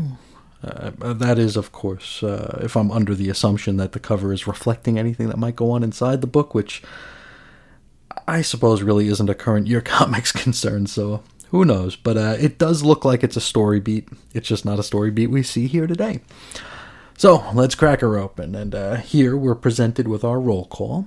We're going to have Karma, Wolfsbane, Mondo, Cypher, Mirage, Sunspot, Chamber, and Magic.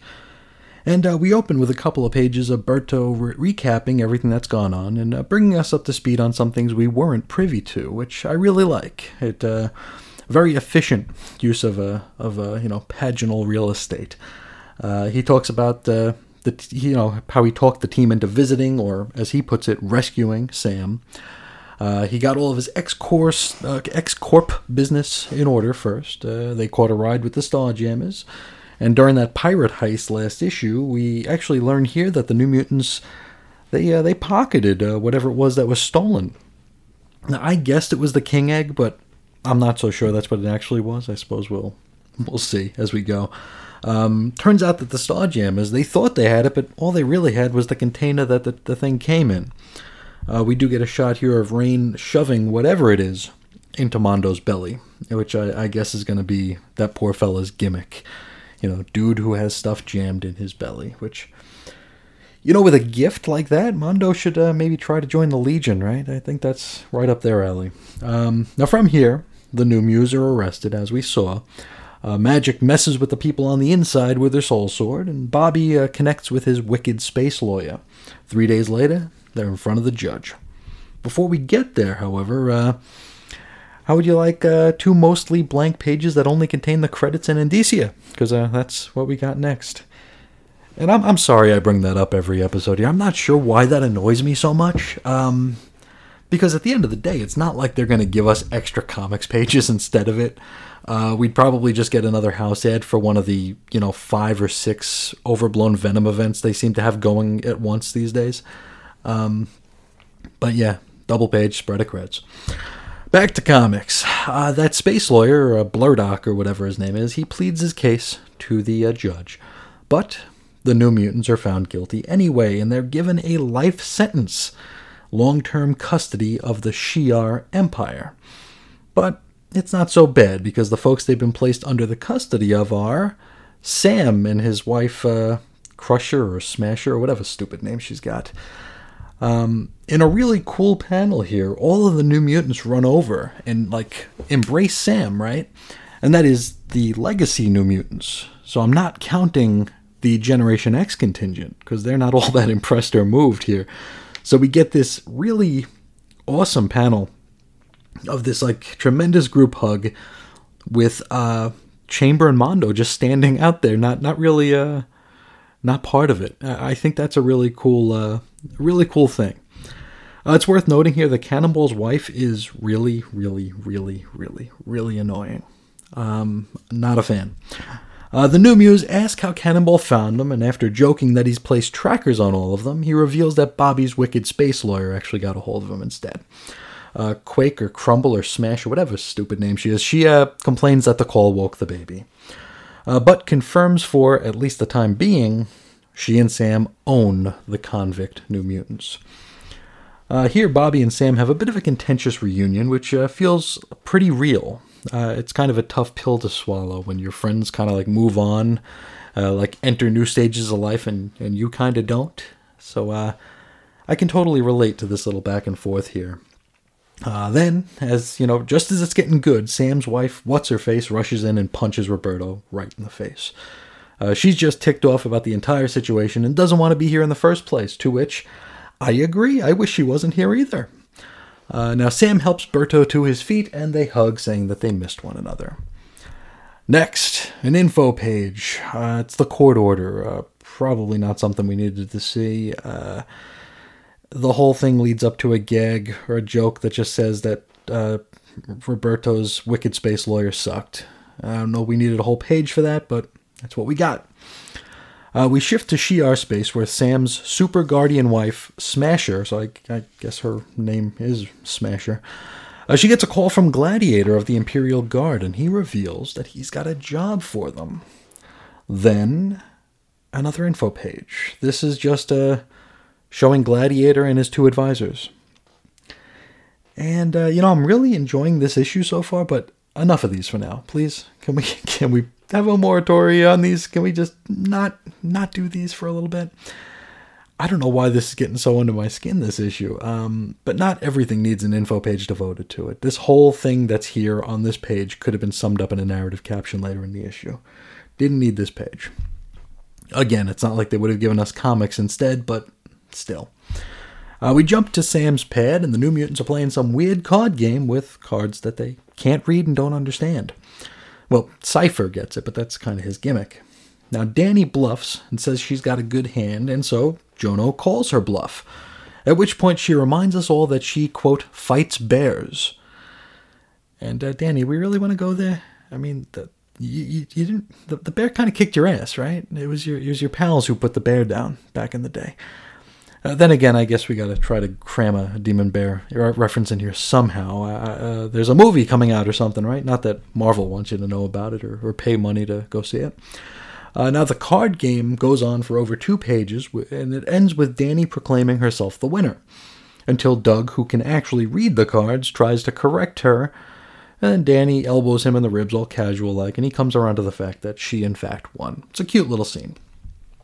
From here, we catch back up with Sam and Bobby, and the latter fills in the former on all the goings-on at Krakoa. You know, how they started a new language, how there's a quiet council. Nothing about Xavier dying, which, I mean, the New Mutants wouldn't know anything about that at this point anyway. Smasher comes in to interrupt and reveals that she's got some good news, and she's got some bad news. Now, the good news is all charges were dropped against the New Mutants. The bad news is they've been drafted into carrying out a mission for the Magister. So, what's the gig? Well, to answer that, let's pop on over to Gladiator and Friends. He's talking to a young Lilandra Deathbird-looking girl, which stands to reason since her name is Xandra Naramani. They're trying to groom her for her eventual ascension to the throne. So how do the New Mutants figure in? Well, they've been sent off to fetch Xandra's aunt to be her new advisor, and of course her aunt is Deathbird. Sunspot gets one look at the bird lady and decides he's in love. So these synopsises get shorter and shorter as we go, right? These aren't quite Hoxpox level synopsises here. And they're not first issue synopsises either, so these won't take quite as long as we move along here. Let's talk about this. Let's talk about this issue here. I really enjoyed my time with it. Though, and I mentioned it during the synopsis here, I don't know why, but the info pages were kind of like nails on a chalkboard this time out. And it's not like there were more of them than usual. It's just the ones we got were just so pointless and just really felt like page eater, you know? It felt like they only told so many pages and needed to fill it out. Now, when we started this little journey of X-Lapsed here, I mentioned that there are a few kinds of comic stories that I automatically tune out on. And we talked about it with the X to the third power. You know, X cubed was a far-flung future, and I told you I can't do those. I really lose interest with far-flung eras, future or past. And the other one is space stories. And I think we can say at this point, this arc, at least right now, it kind of sidesteps my worries a little bit. You know, it makes the focus of the story more about the interactions between the characters and not like the starry setting. Though the Shi'ar Imperial Guard is still terribly boring to me. I'm not sure I've ever read an issue with like a primary focus on Deathbird that I'd ever care to read again. Maybe this one will buck that trend, or maybe it won't. I guess we'll see. I am a total sucker for scenes like we got with the kids were playing cards. I really enjoy the New Mutants just acting like friends. It was nice to see. It reminded me a bit of like the post-crossover quiet issues that Scott Lobdell would do back in the 90s, where it was just the team being more of a family, just chatting and catching up and just having a good time together, and I like that a lot. Now, Cannonball showing up here was cool, though, and this might just be me, I could totally relate to Sunspot's sort of kind of standoffishness with his, his best pal. And this isn't anything that's necessarily unique to me, but a lot of us, have been in those situations before where, you have a really close friend and you lose touch, right? And maybe months go by, maybe years go by. Just, it happens. It's just, the paths we take in life, they fork, we go different directions. And then when you meet up with them again down the line and like you see that they're in this whole new phase of life, maybe they're married, maybe they have children, maybe they're, they have a degree, they have a great job. And then you look at yourself, right? And and this happened a lot to me, but like you'll see your friends who are in these new phases of life, and I'm just stagnating. I'm almost like reluctant to accept that anybody's life can go on with me not in it, in a way, which is weird, because on the other hand, relating the other way, it was like my life didn't go on without these people in it, because I'm still in the same place, That really explains a lot of my late teens, early 20s friendships and relationships. And I actually did a whole episode of Chris is on Infinite Earths about it. That's episode 23, Adventures of Superman number 549. And that is in the archives if anybody's interested in hearing what a sad sack I am. So yeah, it's like, this sort of a scene is kind of a kick in the gut, It makes you question, how far along are you in your life, right? What opportunities have you passed on or missed out on or just didn't try hard enough to see through? Definitely relatable, and I found myself feeling kind of bad for Bobby. Either that or I read too much into it or I just projected onto him. Either way, it could be that. Now, Cannonball I liked seeing. Cannonball's wife, not so much. Ish. I wouldn't have so much of a problem with her if she didn't strike me as that lazy Bendis archetype character, like a woman whose entire character can be summed up by her anger or snark. I mean, at least that's the impression I'm getting here. I can't separate Smasher from the Quakes and the Maria Hills of the universe. It just, ugh. Then again, I might just be projecting. That's always a possibility. Overall, I really dug this issue. I thought, there was some real fun character moments here. I don't know why that panel where Jono and Mondo are excluded from the group hug affected me so much. I've made it clear here. I started my X journey in the early 90s, so the New Mutants were never my team. They were never my peers, The Gen X kids were. The Jubilee, Skins, was a Sync, Husk. Those were my peers growing up. They were in my cohort, I guess.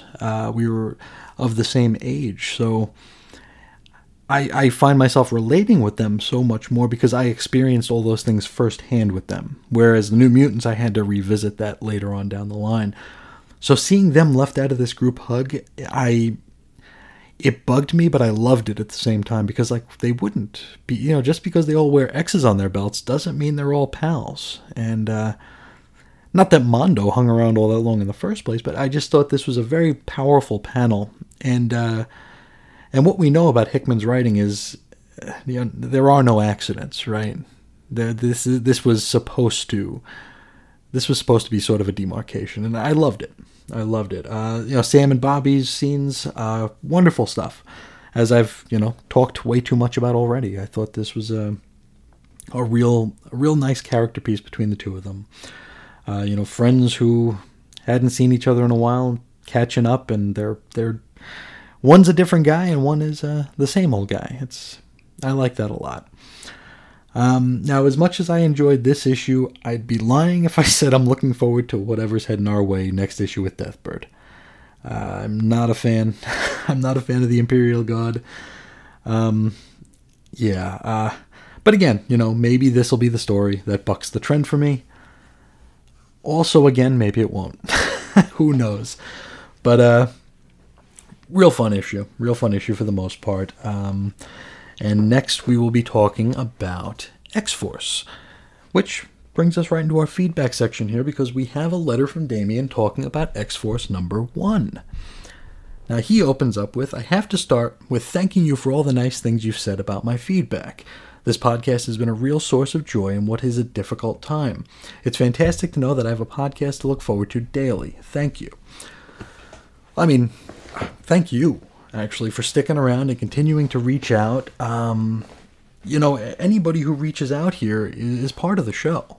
This isn't just me, sitting in a room by myself spitting into a microphone. This is, all of us. This is, and I mean, I wish I could put into words what it means to me. that people are willing to reach out and just listen. One of the hardest parts about creating content for the internet, whether it's, a blog you write or audio, video, any sort of production, the hardest part is finding people who are willing to engage. I can say with complete honesty that if folks weren't reaching out and chatting me up about the show and these books, it would be far more difficult to find the motivation to continue doing it. It's hard, as much as a buzzword, a corporate buzzword as synergy is, right? I think we all kind of like roll our eyes at the concept of synergy because it's just become a corporate go-to. There's something real to it. It's we all propel each other here, and it means the world to me that there are folks who are listening and are reaching out and being part of this with me, joining me for this journey. It really, really means a lot. I mean, I've been doing this blogging, podding thing for a half decade now, and so much of it has been met by silence. But you keep on keeping on. You have that hope that. What was that?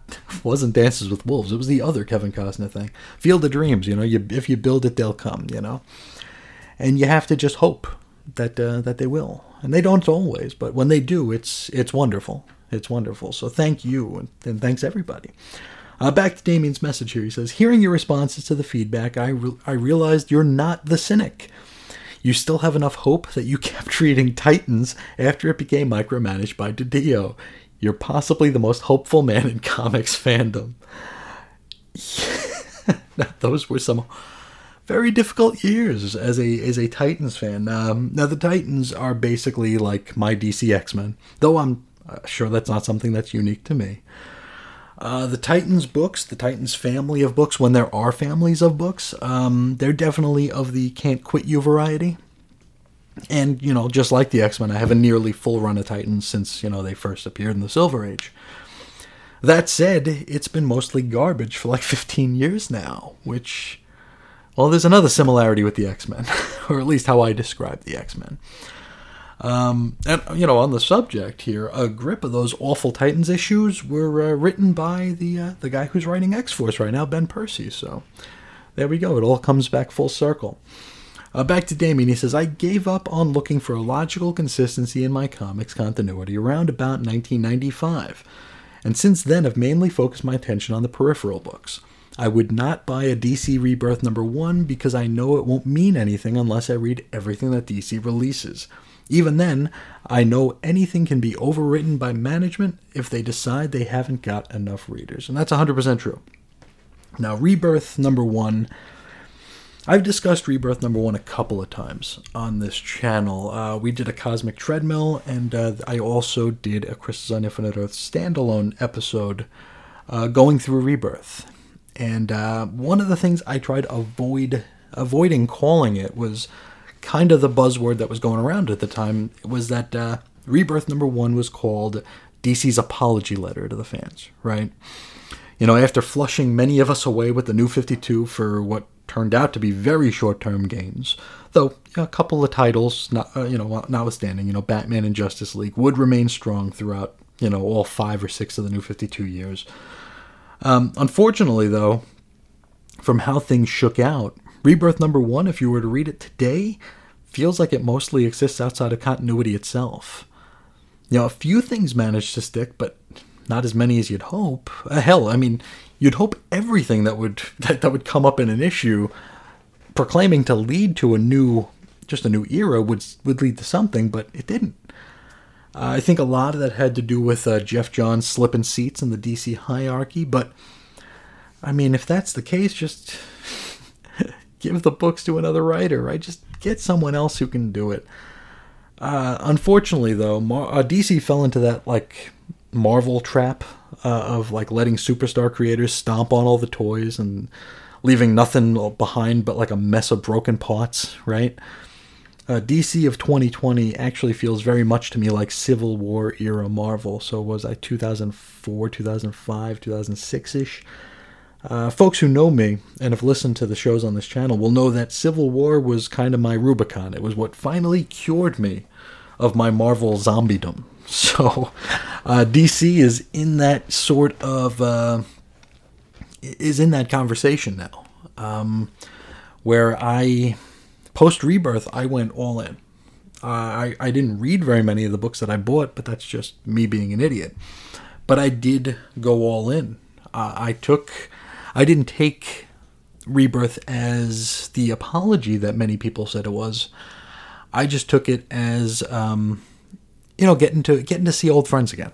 Reconnecting with something that gave me joy.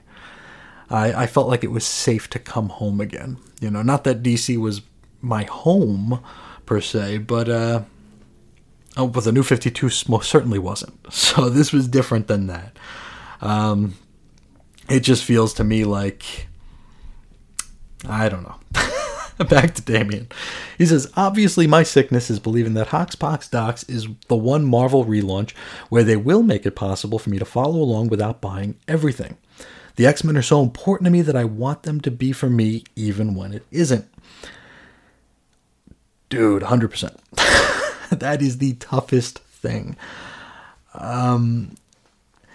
Knowing your time's passed with a property, or knowing that you're no longer wanted as being part of the audience for a property, is such a hard pill to swallow. And, not to keep referring back to the New 52, but I still remember the day that it was announced that DC was going to flush 70 plus years of legacy in order to search for the mostly non-existent new reader. It was Memorial Day 2011. And, oh boy, that day sucked. People like me were heartbroken. I mean, we spent so much time, effort, money on these characters and these stories. And I've talked about this before, where people are like, well, they're not coming to your house and taking the comics away. They're still there. It's like, you're missing the point, dude. On the other side of the coin here, you had people like me who were heartbroken, but on the other side, people were almost like celebrating our loss. They were like dancing on the grave of our DC, letting us know that our time had passed and it's time for us to go, because all the problems in the comics industry are our fault. We need to be out of here so things can flourish again. And I mean, that's kind of how I felt about Marvel too, probably ever since Axel Alonso was slotted into the EIC seat. People in my cohort, people of my vintage, were more or less told, hey, these books aren't being written for you anymore. Unfortunately for Marvel, the joke was on them, because despite the fact that they're not for people like me, check it out. Turns out it's only people like me who still plop their cash on the counter for this garbage. You didn't get your new readers. At least not in numbers where it would matter. I'm happy to be back in the X camp with Hoxpox Docs, but, I gotta be realistic here. I'll concede that the jury is still very much out on whether or not this will be an extended stay or just a visit. A lot remains to be seen. So far, so good, but, you never know. And like you said here, something from on high could change everything. I always say about the comics industry, we're like one day away from the wrong person seeing the wrong line item on their budget sheet and deciding, why do we still put money into this? And comics would be wiped out. But on a less severe note, we could have a new editor seated in there and be like, what is this crap with Krakoa? Nope, not doing this anymore. So, I mean, you just never know. That's part of the problem, I think. We're a fandom that gets raked over the coals for not accepting change when all we have is change, right? Yeah. Back to Damien. He says, I crave the feeling I got when I used to pick up Uncanny, New Mutants, and X-Factor and read them and reread them. If I read them now, I still love them. And I totally have similar memories. My core coming in, 91, 92, they were like the big 4 X books. You had Uncanny X-Men, you had X-Men Volume 2, X-Factor, and X-Force. Back then, I could actually buy my entire month's worth of books for a single $5 bill. My local shop did not charge tax to kids, and they were all $1.25 each. So $5, I get all my books. And like you, I read them over and over again. I read the letters pages over and over again. Everything I could read, it would just be ingrained in me. It's when I flip through some of those early issues, the panels are almost like iconic now, even in just issues that aren't. It's just because I've seen them so many times and they've meant so much to me. Also, I read them over and over again because I was a Wizard kid. Wizard, the Guide to Comics. And I looked for anything that happened in any issue that might make it a key. Not that I had designs on selling them. I just wanted to own something that was valuable. I wanted something that I could look in the Wizard price guide and it would say first something, or it would just have anything denoted on the line for that issue.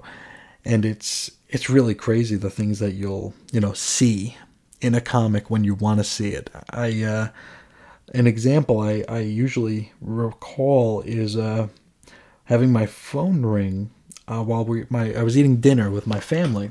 And I was probably 11 or 12. And the phone rang, and it was my friend.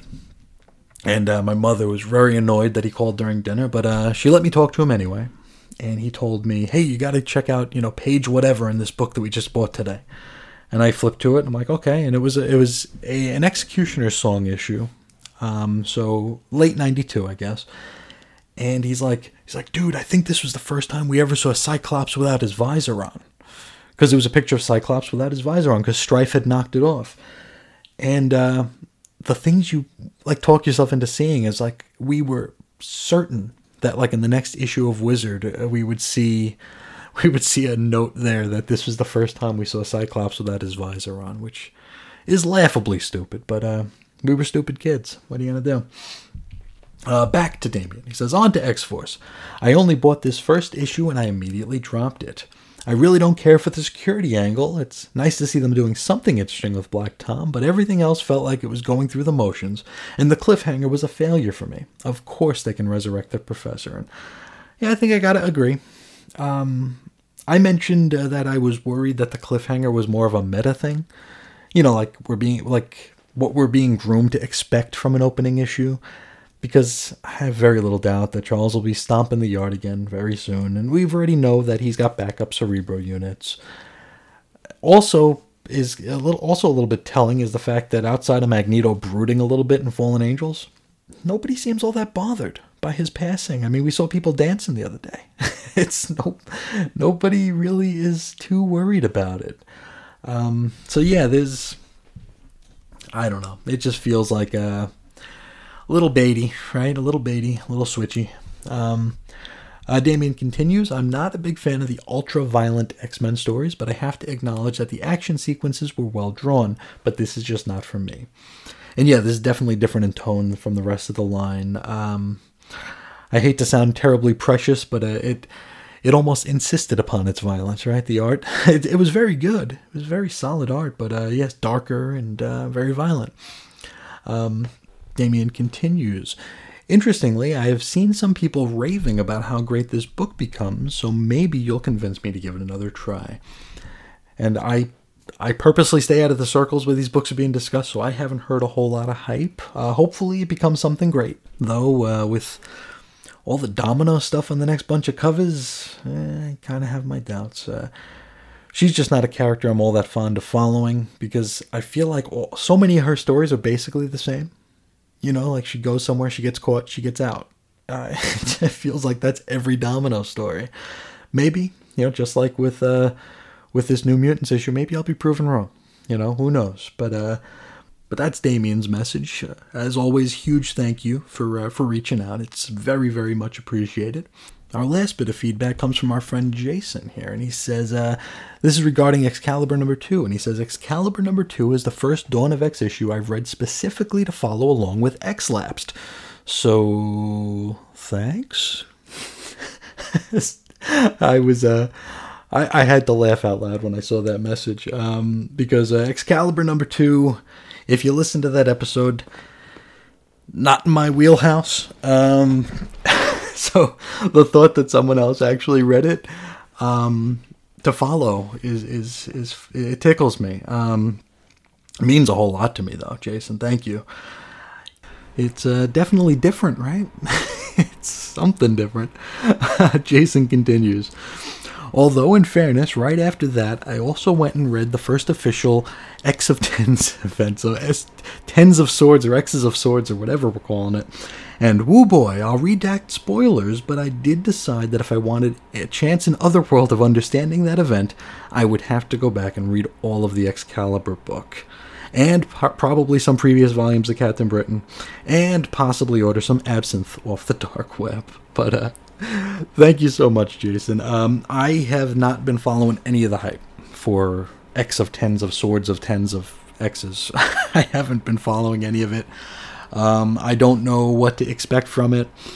I do know that people are calling it Ten of Swords, having to do with like a tarot card or something. I will probably still be calling it X of Swords, but that's just me being an idiot. Yeah, so I guess we won't be able to drop Excalibur then, huh? Not that I was planning to, but we'll have to keep paying special attention to everything that's going on in Excalibur. I think I saw on the credits for X of Swords, Teenie Howard is a big part of that, and since she's also writing Excalibur, it does stand to reason. So yeah, so we'll see how it goes. I'm not sure what to expect from it. Like I said, I'm trying to avoid as much of the hype as possible, so it'll come to me as fresh as possible. Though I think by the time X of Swords is over with, we should be caught up. If I keep at this for the next 100 or so days, we'll get there. We'll get there, and it'll be all good. But the Captain Britain stuff, the older Captain Britain stuff, it's funny you mention that because I was actually just flipping through a couple of those collections that I have. I think I mentioned a few episodes back that I have precious little familiarity with the with the UK, the Marvel UK Captain Britain stuff. But I do have that Alan Moore, Alan Davis trade that Jemison Quesada screwed up the Indicia on, and also a Davis and Delano collection. And I was thinking about breaking them out to do a little something with. I do have some other projects that I'm kicking around, and I think that might be a fun one to do. I think that might be an interesting one to do, because I think so many folks have missed out on it.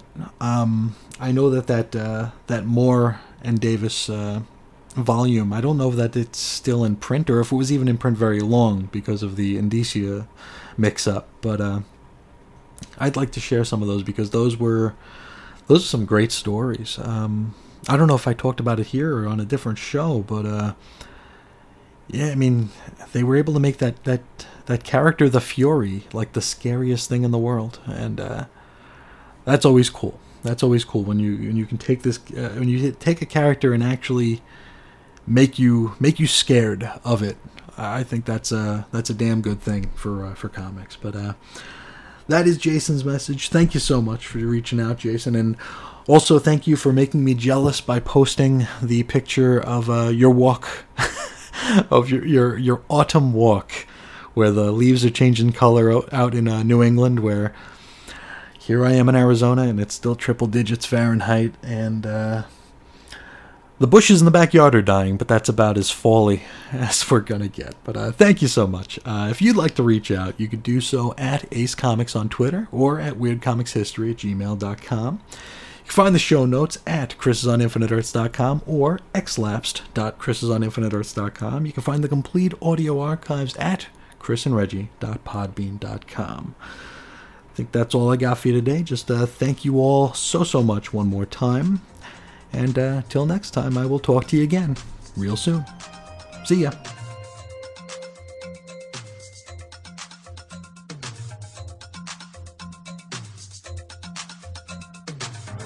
No more running down the wrong road, dancing to a different drum. Can't you see what's going on deep inside your heart? Always searching for the real thing.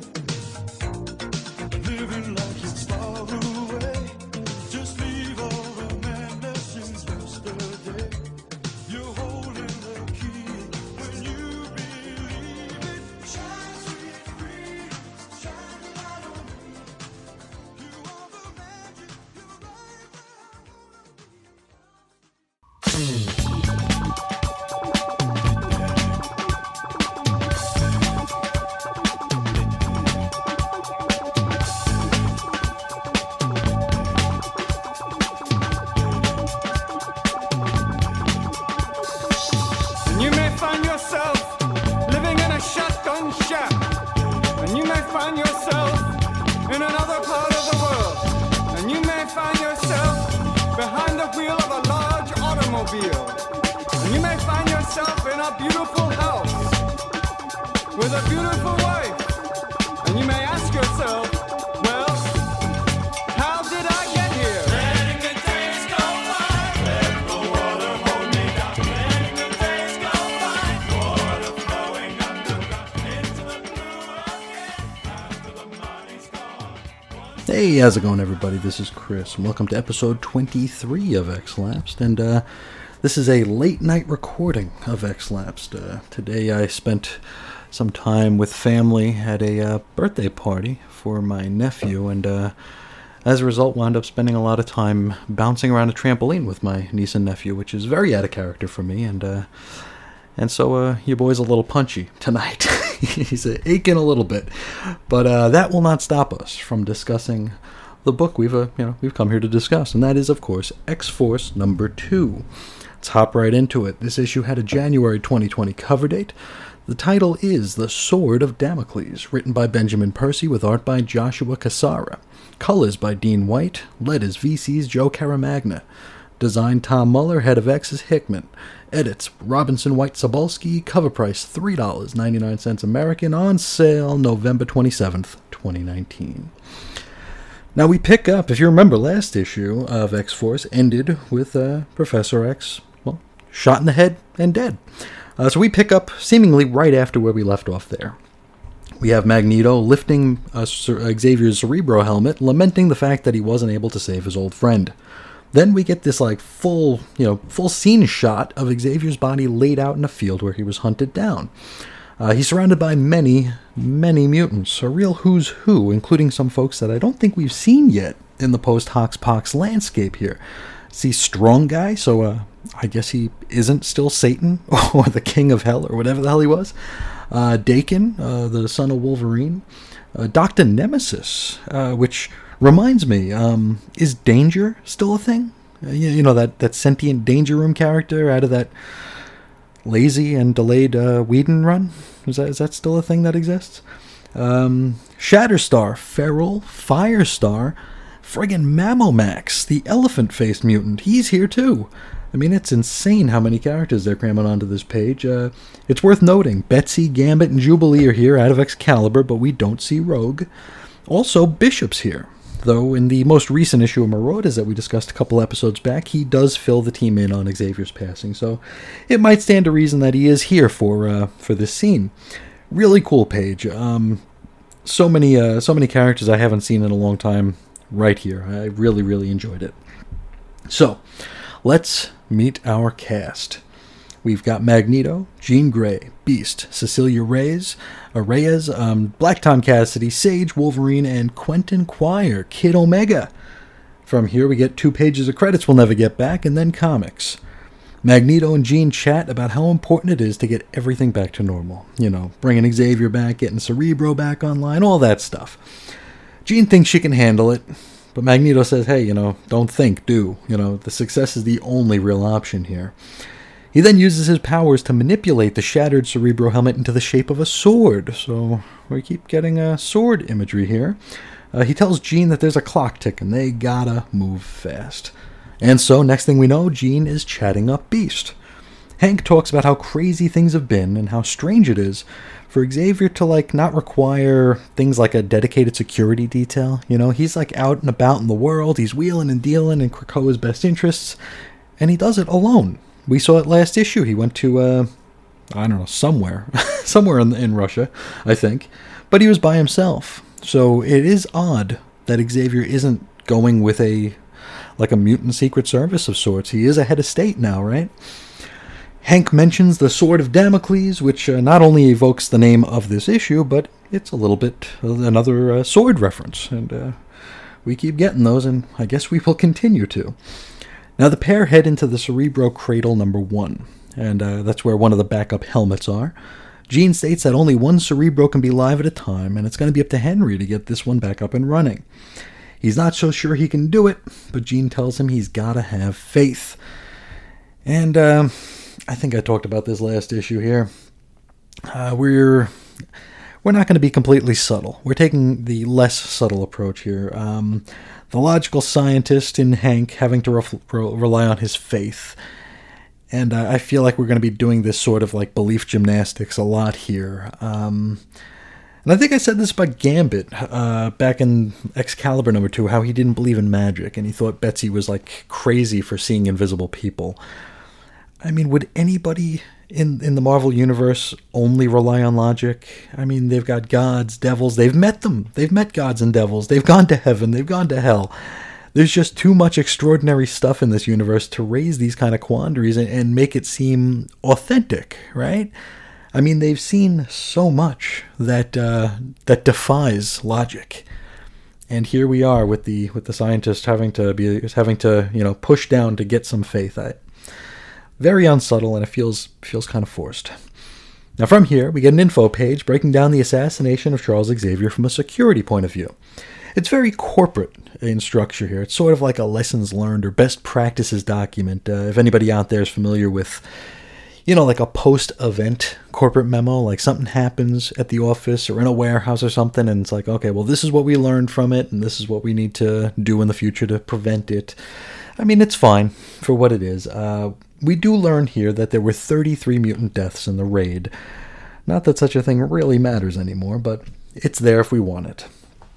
We head over to the Healing Gardens, where Cecilia Reyes is examining the bodies of the Wetworks crew from the last issue. She's joined by Sage and Black Tom, the latter of whom can't stop blaming himself for everything that's gone down. Is it really his fault, though? I mean, he did try to warn everybody, including Xavier. They just weren't listening, and Xavier threatened to fire him. Now, Reyes reveals that these characters had extra bones and accessories grafted into their bodies, to which Sage makes a reference that they're being outfitted sort of like the old X-Men villains, the Reavers, which is kind of a neat twist. Wolverine enters the room and asks the Morlock healer how many of these bad guys are still alive, and it's just one. Logan stops himself from killing that last one and overhears something quite interesting. Now, you remember how last issue, Sage got readings that Domino had returned as the comet of Wetworks characters were coming down from that plane. Well, there was a reason for that. And it's that these Wetworks geeks had some of Domino's skin grafted onto their own. Wolverine's, he's heard enough. He decides it's time for him to go hunting. And he asks that Sage have Jean come in and try to read that last living Wetworks character's mind. Now, before we get to that, let's follow Wolverine. Let's see what he does here. He does a little Google search, and it brings him to a facility in South Korea. Here, he runs into Quentin Quire, who's also hot on the trail of whatever it is that Wolverine's looking for. Now, apparently, we do learn something about Kid Omega. It's that he smells like a mixture of body spray, soda, and crotch, which is some wonderful smell visual in it. I gotta say, though, he does look the part. I feel bad for his bed. Now, Quentin reveals that he's here to take out the guys who took Xavier out, and he begins clickety-clacking on a nearby console to get down to business. Back on Krakoa and back in the cradle, Hank wrestles some more with his faith and prayers and stuff, which, as mentioned, feels really forced. I mean, I get what they're going for here, but, rather than making Hank seem like skeptically conflicted, all they're doing is making him into like a guy I'd never want to be stuck in an elevator with. It's just really forced and annoying. We hop back to South Korea, where Wolverine and Kid Omega make their way to another compound. Well, it looks like a printing press, and we'll soon find out that it sort of kind of is. Now, after KOing the guard detail, they saunter on in. What they find is, this place is a printing press, but rather than printing books, brochures, and junk mail, they're printing assassins. From nervous system to skin. Back to the Healing Gardens, Sage has called for Jean, and they keep examining. They're finding that many of these corpses' body parts have been made into, like, multitaskers. It's as though they were assassins created in a lab. Or, a weird South Korean printing press. Jean finally gets down to business of mind reading, and, well, she gets herself a head full. A head full of what, you might be asking? Well, she doesn't know, and neither do I. It does waste an entire page, though, so there's that. From here, we hop into an info page, and perhaps this is some of what Jean saw. This is titled The Strange Case of Phineas Hook. Now, Phineas is a fella that Domino had been tracking for Xavier, so maybe it's this dude. It's worth noting here that this fella, Phineas, he spent his evenings hanging out on anti-mutant chat rooms on the dark web. Seriously? I mean, are there chat rooms of any kind out there anymore? I mean, an anti-mutant chat room, why does it have to be on the dark web? I mean, are we just saying words that sound cool? Or I don't know. So that's what we learned about Phineas for now. Back to the press. Logan and Quire keep looking for murdery merchandise when they find themselves under attack by basically globs of human-shaped muscle. Quire attempts to go on the offensive, however, he realizes that his powers aren't working. Wolverine's like, hey, too bad, but you can still kick, punch, and bite, so do what you can do, and Wolverine continues to hack away at the meat. Now, Quentin breaks away from the fight, and we wrap up with him stood before a giant canister, and inside it is Domino. And from the looks of it, great big swaths of her skin have been forcibly removed. And that's where we leave it. Next episode, we will wrap up the Dawn of X #2s with Fallen Angels. But how about we talk about what we just read here? Let's take a look. I'm not hating the story. I'm actually liking the story, but I gotta say, and this is a complaint I had about Ben Percy when he was on Teen Titans here. He has this, like, very forced, or maybe it is just an unsubtle way of writing. I think I mentioned it last time we discussed X-Force. It feels like he writes backwards from, like, a punchline or, like, a point that he feels is, like, poignant. I mean, it's not the worst thing in the world, but it kind of telegraphs a lot of the dialogue, making it feel rather inauthentic. You know, I don't believe it when they say it, right? It just feels like it's manufactured to make a point. It's kind of like, you know, when you come up with like a comeback for a joke a comeback to an insult that no one's ever levied at you. So you think it's you know, the George Costanza jerk store thing from Seinfeld. You know, you have this awesome punchline or this awesome comeback, and you have it in your back pocket just waiting to use it, and maybe you just can't sometimes. Maybe it's just not an authentic conversation that's going to go in that direction, and that's kind of how I feel about Percy's dialogue sometimes. I mean, we have what we have here with the Beast, right? He's trying to balance logic and faith, which, I mean, that's a struggle as old as time, right? Or at least as old as, you know, college freshmen coming home at Thanksgiving with a whole new set of ideals, you know? I feel like in the real world, sure, have that quandary, have that internal debate, have that conflict. But we're in a world that's predicated on the concept of resurrection, right? This entire Hoxpox Docs landscape is based on resurrection. And even the most skeptical among us might be a bit more open to displaying faith in that sort of environment, I'd feel. I don't know, maybe Beast is struggling with that as well, but I mean, he's seen it firsthand. I don't know, it just doesn't feel authentic to me. It feels like we're writing backwards. Let's talk about the bad guys here. The Wetworks team being sort of revealed as a more assassin-y version of the Reavers. I like it. I think that's cool. It, you know, takes something from the X-Men's past, and it makes it a whole lot creepier and nastier. You know, I think that's a really cool thing to do.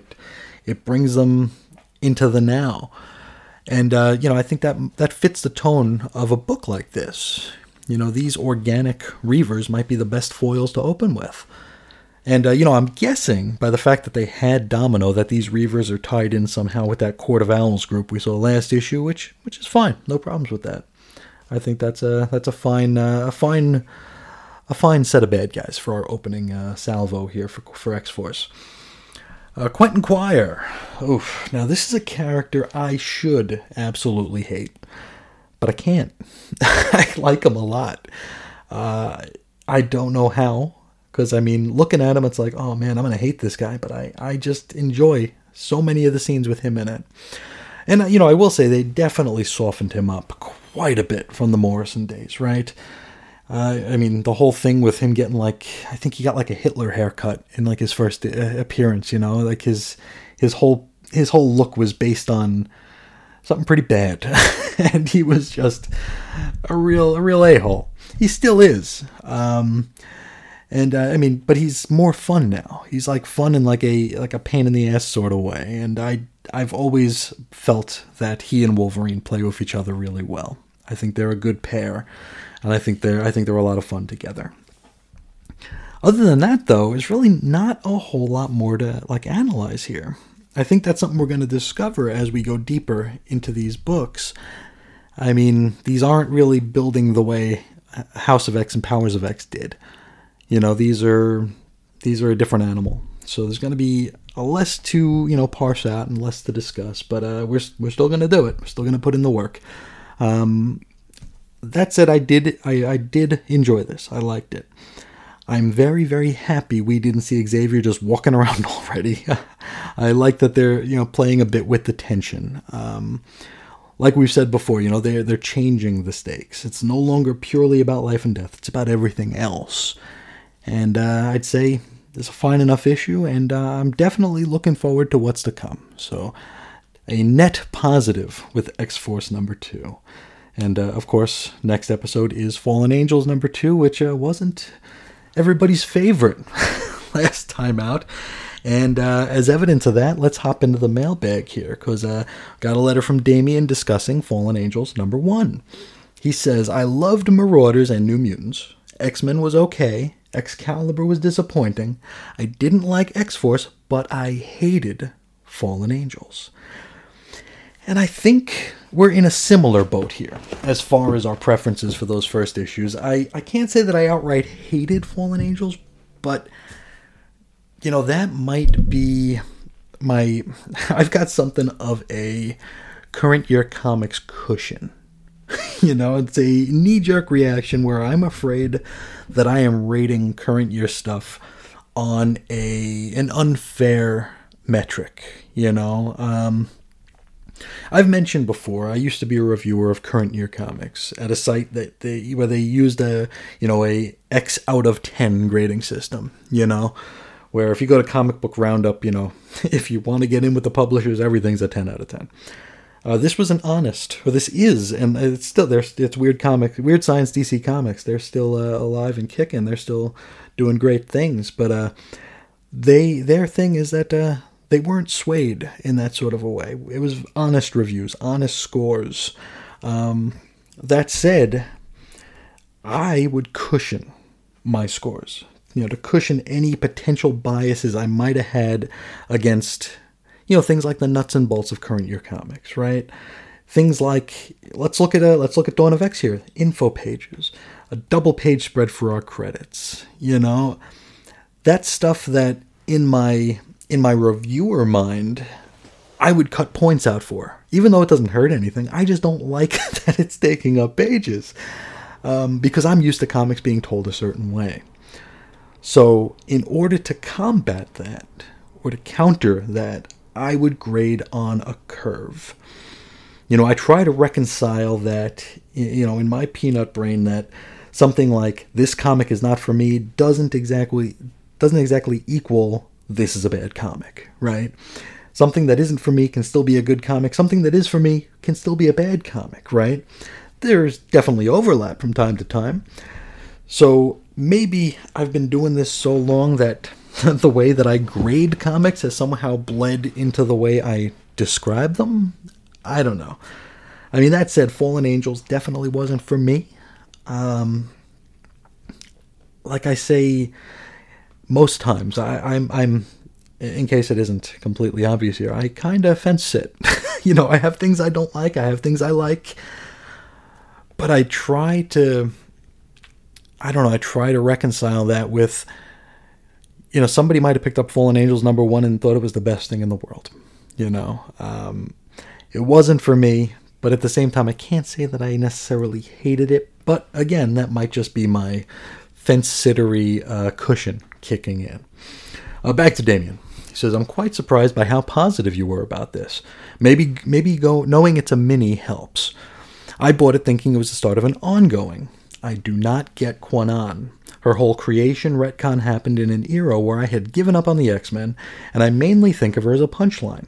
She was created to explain how Betsy changed, After her first appearance, everyone wrote in to point out it contradicted the explanation of the original stories. So they retconned her. Laughable. And yeah, Kwannon or Revanche or whatever the hell they were calling it back then was definitely a solution in search of a problem back in the long ago.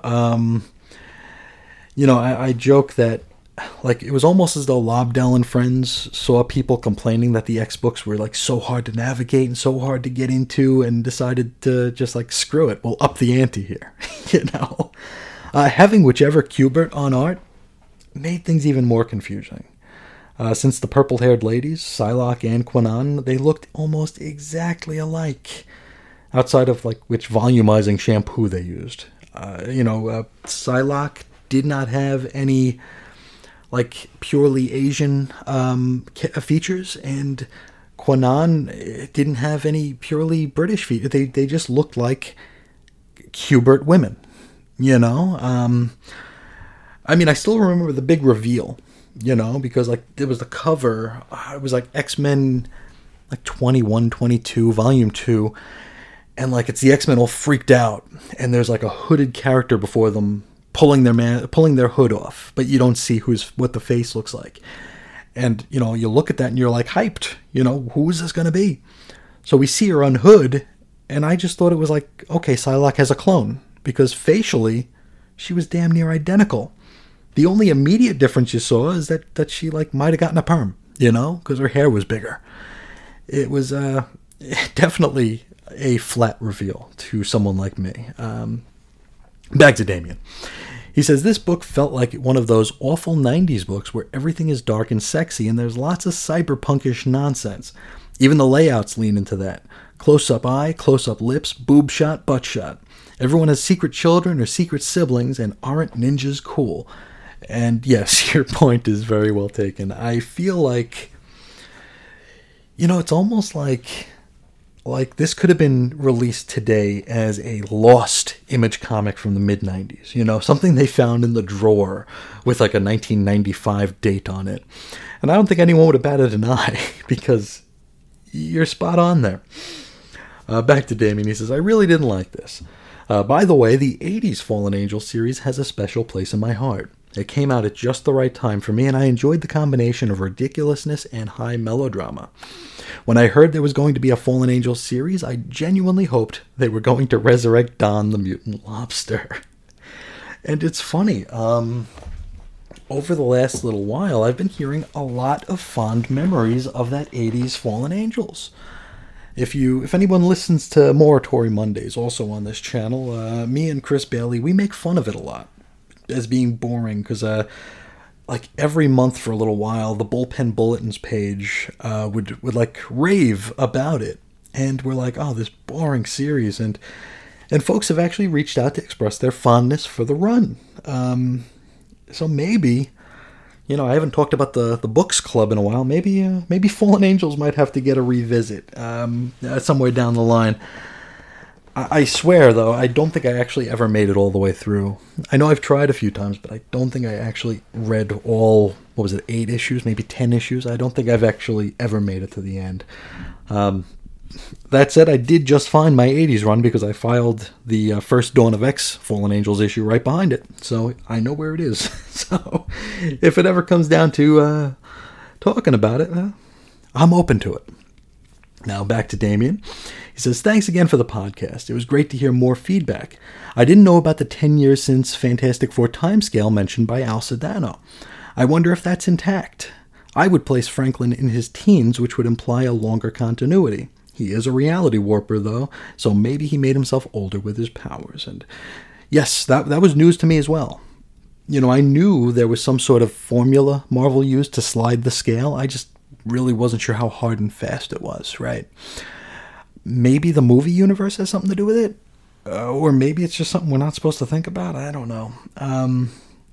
Not to go on a New 52 rant again, but when that launched, they tried to adhere to a 5-year scale. Where when we met these characters, only 5 years had passed since the start of the Superman's arrival or something. Now, naturally, they kicked this off with Batman showing off his 4 Robins, Which, I mean, 4 Robins in 5 years? Come on, it's kind of a mess, isn't it?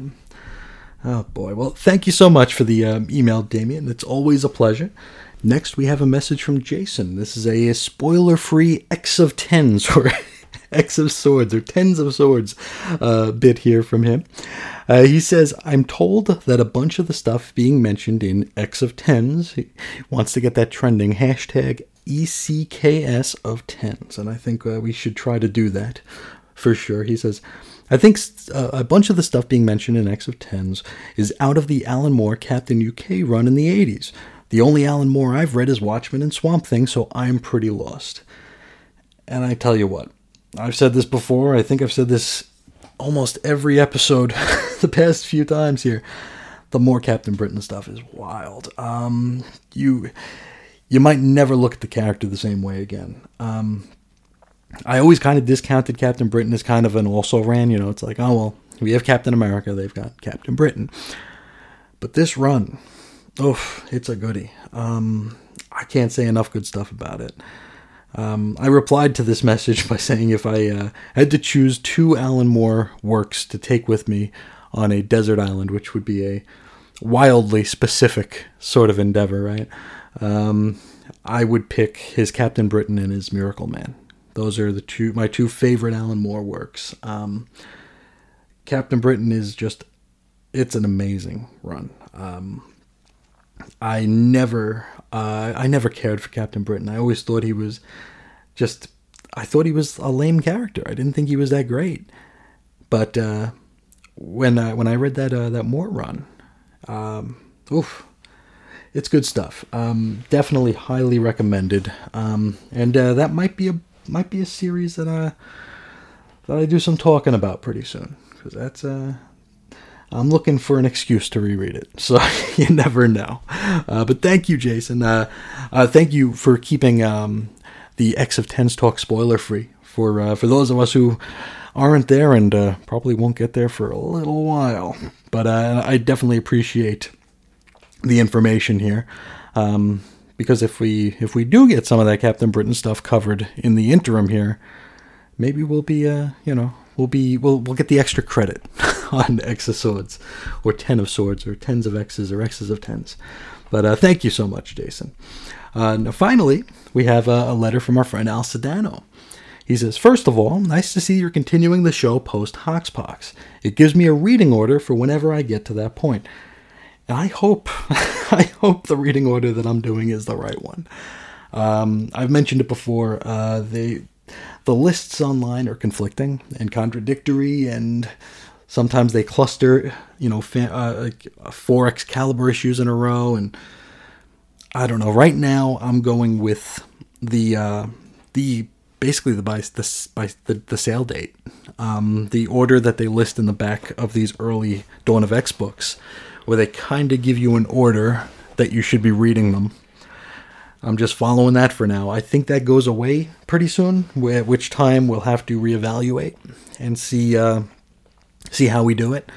I do think when we get to things like X-Men Fantastic Four, I'll probably just do those all in one clump. Empire X-Men, we'll probably do those in one clump. But we'll play it by ear. I think there's a free comic book day story that we'll be covering. There's those giant sizes that we'll be getting to. So there's a lot of stuff that may not exactly fall into place that we'll just have to use our judgment on. Back to Al, he says, okay, so my thoughts after reading House of X number 2 and listening to episode 3. Now, of course, House of X number 2 was our first red-colored issue where something big went down. We found out the uncanny lives of Moira. Now, Al says, I want to know what cured Moira magically when she was 13. Was it all just due to her mutant power, or is there more to it? Well, we haven't heard anything else. I'm going to assume it was just, maybe her illness was her mutant power manifesting. Maybe it really wasn't an illness. I don't know. We've seen mutants react differently to having their powers manifest, so maybe it was that. He continues, I'm not as bothered by the text pages as you, but since I'm reading it in a hardcover, maybe you're right about it working better there. And I stand by that.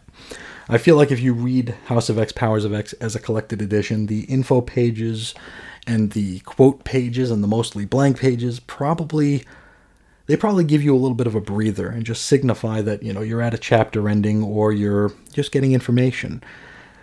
When you're reading a 22-page or 20-page or an 18-page comic that you're paying $5 for, and it feels like every third page is just text, yeah, it's a bit of a pain.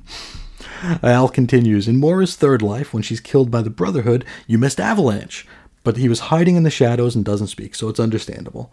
Yeah, I didn't mention him. Yeah, I must have missed him. Al continues, since you mentioned Avengers vs. X-Men, I wanted to say Cyclops was right. Hell yeah, he was. I remember when Avengers vs. X-Men #1 came out, I went to my local shop, and he had 2 great big, like bowls that you would, put chips in, for, if you had, a party, He had these 2 big bowls, and there were pins, buttons. And one would say, I'm with the Avengers, and one would say, I'm with the X-Men. And I swear, I was the only one to pick up an I'm with the X-Men button. Because he said you can only take one. You had to pick a side. You can't have them both. You got to pick a side. Everyone went with the Avengers. I was the only one to pick up an X-Men one. So yeah, I'm very, very passionate that Cyclops was in fact right. Al continues, the death of Moira 4, I'm wondering if that was supposed to be the Days of Future Past timeline. It just has that feel to it. And yes, flipping through it right now, it does have, a Sentinel taking out Wolverine, very much like the cover of Uncanny X-Men 142. So yes, that very well could be Days of Future Past right there. Moira 9. The way she and Apocalypse are holding hands and fighting to the death together. Was there a romance between them? I'm kind of fascinated by the idea of Apocalypse being in a relationship. And, you'll find out more about that as you continue through Hoxpox there. Back to Al, he says, I can understand your issue with the thought that they have a way to retcon this all built into the story. But let me offer this perspective. Marvel likes to do stories that change things. Superior Spider-Man, New X-Men, Peter Parker outing his identity. They also like to retcon these things and go back to the traditional status quo. Out of the examples I mentioned, Superior Spider-Man did it the best, most likely because Dan Slott had it set up from the beginning, if I remember correctly. The other 2 were messy, and were done either after the creator left or by duress. If Marvel is just going to retcon this anyway, I'd rather have it be planned. And yes, I can definitely understand that. And Superior Spider-Man, I think that is probably Dan Slott's finest work. I think that's one of those things like Quentin Quire. I should have hated it. I should have just despised it, but I'd be lying if I said it wasn't the top of my stack every week it came out. I absolutely ate it up. Too bad everything that came after kind of sucked. But Superior Spider-Man, that whole run was a blast. Really, really enjoyed it. But I definitely, I can agree with that perspective, Al, about, Marvel does what Marvel does. And if they're going to retcon, you might as well plant the seed so it doesn't just come out of nowhere. The only thing that I would say is that, I always worry about, getting the toothpaste back in the tube, getting the genies back in the bottles here. And when we explore stories like that handle things like resurrection, things like these high concepts. I mean, that's the big buzzword around Hickman, high concept.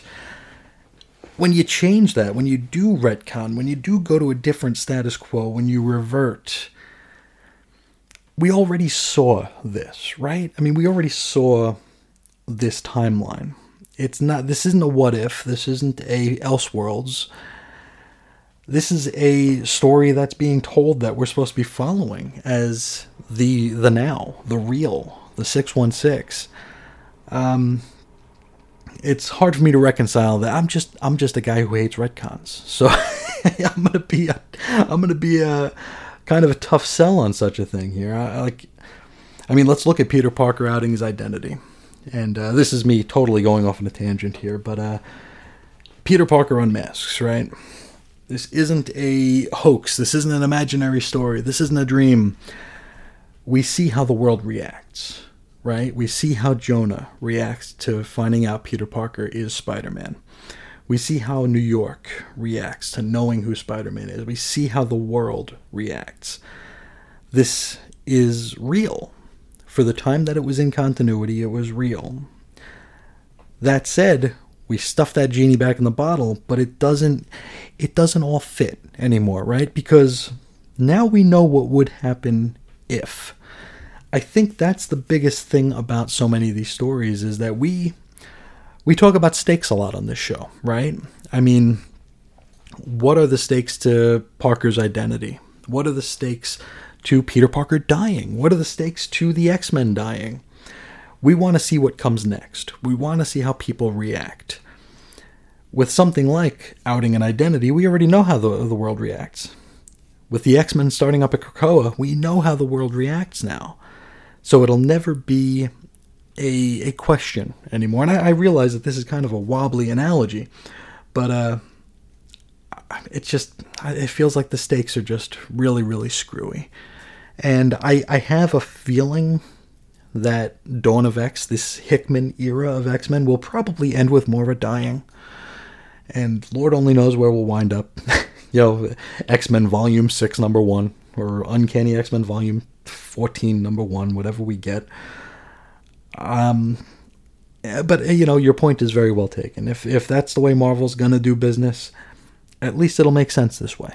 They do have that back door, and I'm guessing that before long they will use it. Back to Al's message.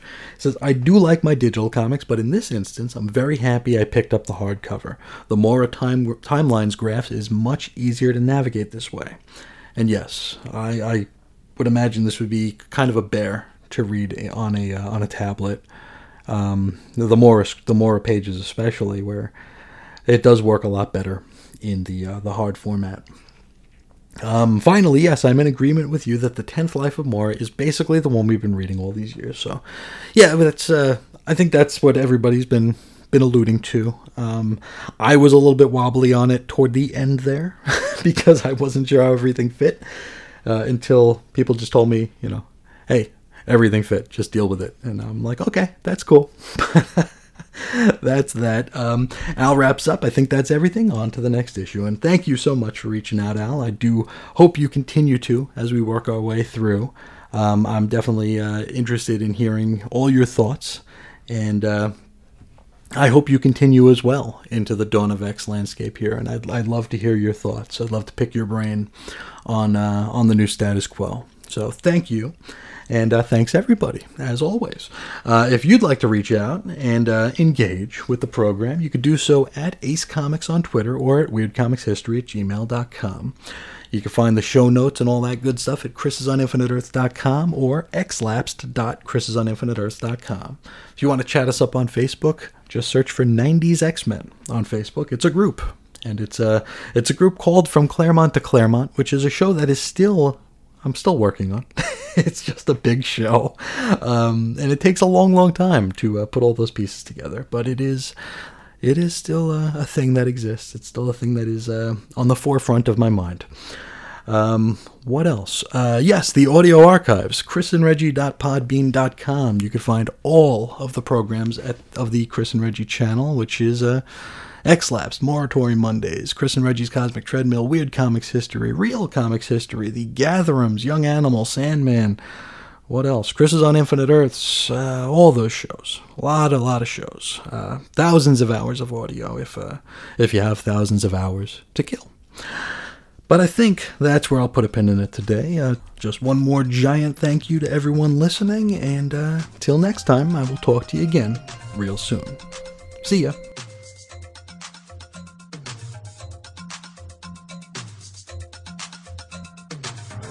No more running down the wrong road, dancing to a different drum. Can't you see what's going on deep inside your heart? Always searching for the real thing, living like it's far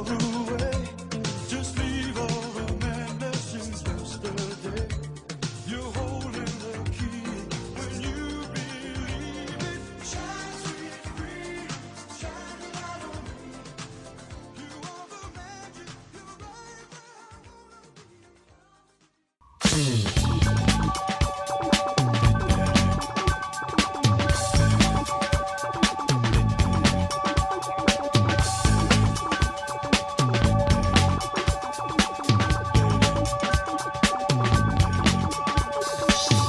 you may find yourself living in a shotgun shack.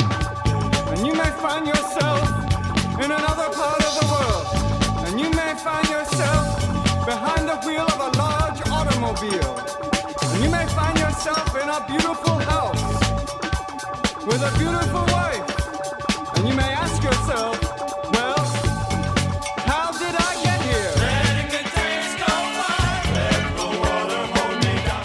Letting the days go by, water flowing underground into the blue again after the money's gone. Once in a lifetime. Hey, how's it going, everybody? This is Chris, and welcome to what might be the shortest ever episode of X-Lapsed. This is going to be episode number 24, and the reason it might be short is because it's, well, the subject today is Fallen Angels number 2.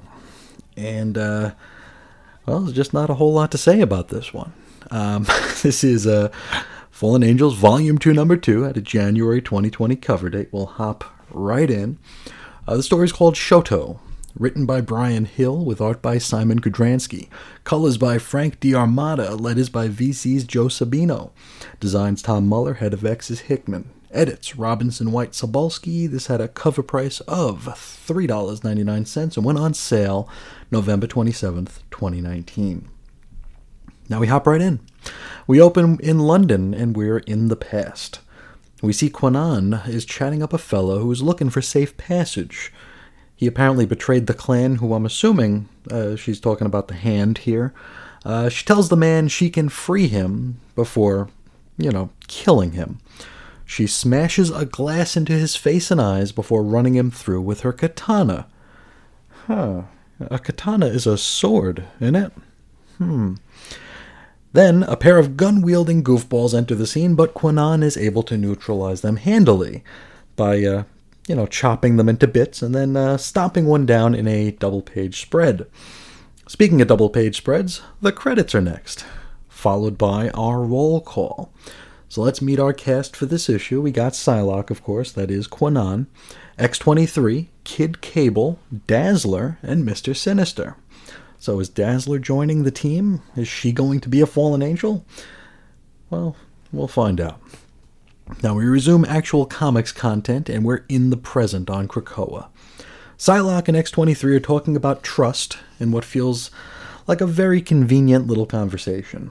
Psylocke is basically talking in riddles, which comes across as like really wanting to sound deep, when in all actuality, it just sounds like somebody's trying to impress their 9th grade creative writing teacher. We get lines like, I'll show you how to be a master, but even still, every master is still a slave, and come on. Now, after baffling Laura with BS, Psylocke breaks away to chat up Kid Cable at Carousel. So the mutants are still dancing. The dance party has not ended yet. Psylocke finds Cable and asks why he still subjects himself to this weird dance party if he's not going to join in. He says something along the lines of wanting to feel what the others feel, sort of by osmosis. He then reveals that he did some digging on Overclock, which I honestly forgot all about. Now we learn that the town of São Mateus in Brazil is currently on fire. We can see some large spidery mechs terrorizing a tiny town. Those people have been enslaved by an Overclock cartel. Even the children, whose tiny hands and fingers make them a great asset for something, I guess. On that subject, or sort of on that subject, my wife recently got me to start watching Breaking Bad. This is a show I've avoided successfully for like a decade now. So now, as a guy on the internet who's watched a couple episodes of Breaking Bad, I'm more or less an expert on making drugs, right? From all the circles I've heard Breaking Bad discussed in, you become an expert on making drugs if you watch a couple episodes of that show. But still, I don't know what tiny fingers have to do with drug making. Maybe we'll learn something new. Anywho, Little Nate wants their unnamed team of oddballs and misfits to head to São Mateus to rescue the kiddos. Psylocke ain't feeling it. Now, she comments that each time they leave Krakoa, they're making a risk of the island itself turning against them. And so, they're going to need to pick their battles now more than ever. You know, if they choose to leave the island, if it's up to Psylocke, it's going to be in pursuit of Apoth. And Apoth is, of course, the fella we were introduced to, or sort of introduced to last issue. Cable is rightfully annoyed and threatens to head there on his own. Then Dazzler. Hey, I'm sure she's going to do something amazing here, considering she got herself a little character tile on the roll call page. She actually does not. Worth noting, for fellow lapsed fans, Dazzler's back in a more classic getup. Because the last time I saw her, she had like this sort of like punk rock look with a half-shaved head, which actually looked even more dated than her disco duds. It felt very, very past its sell-by date. Anyway, Dazzler encourages Psylocke to embrace the joy of Krakoa and, have a good time with friends. Psylocke agrees that she could use a friend and then walks away. Is this high school creative writing? Is it? Oh, well, how would you like an info page? How about 2 info pages? Because we got 2. First, a page discussing the Way of the Hand, which was quite boring. Second, a more flowery version of the same, which, while still boring, is at least a fair amount shorter. Back to comics, and we are back to flashback land, but now we're in Japan. Now, after a bit of a chase, a woman has crashed her car into a light post. She finds herself surrounded by a gaggle of Cobra Commander-looking goofs with their guns drawn. Not for long, though, because someone with a big ol' katana is there to save the day. And so body parts are just flying everywhere. This is, of course, Kwannon. She takes the woman to safety, fills her in on the situation. She, Psylocke that is, reveals that she just killed this woman's husband. So we can probably assume that this is the goober from the opening flashback she's talking about. She further reveals that she was also contracted to kill this woman. So she's going to kill the husband, who she already killed, and she was supposed to kill the wife, but she ain't going to do it. Now, you see, our hero touched the fella's mind before killing him, and since he lied for and died for this woman and their unborn child, Kwannon has decided to show a bit of mercy. She also gives the woman a bunch of money and a boot in the ass out of Japan. We learn that this woman did not get too far.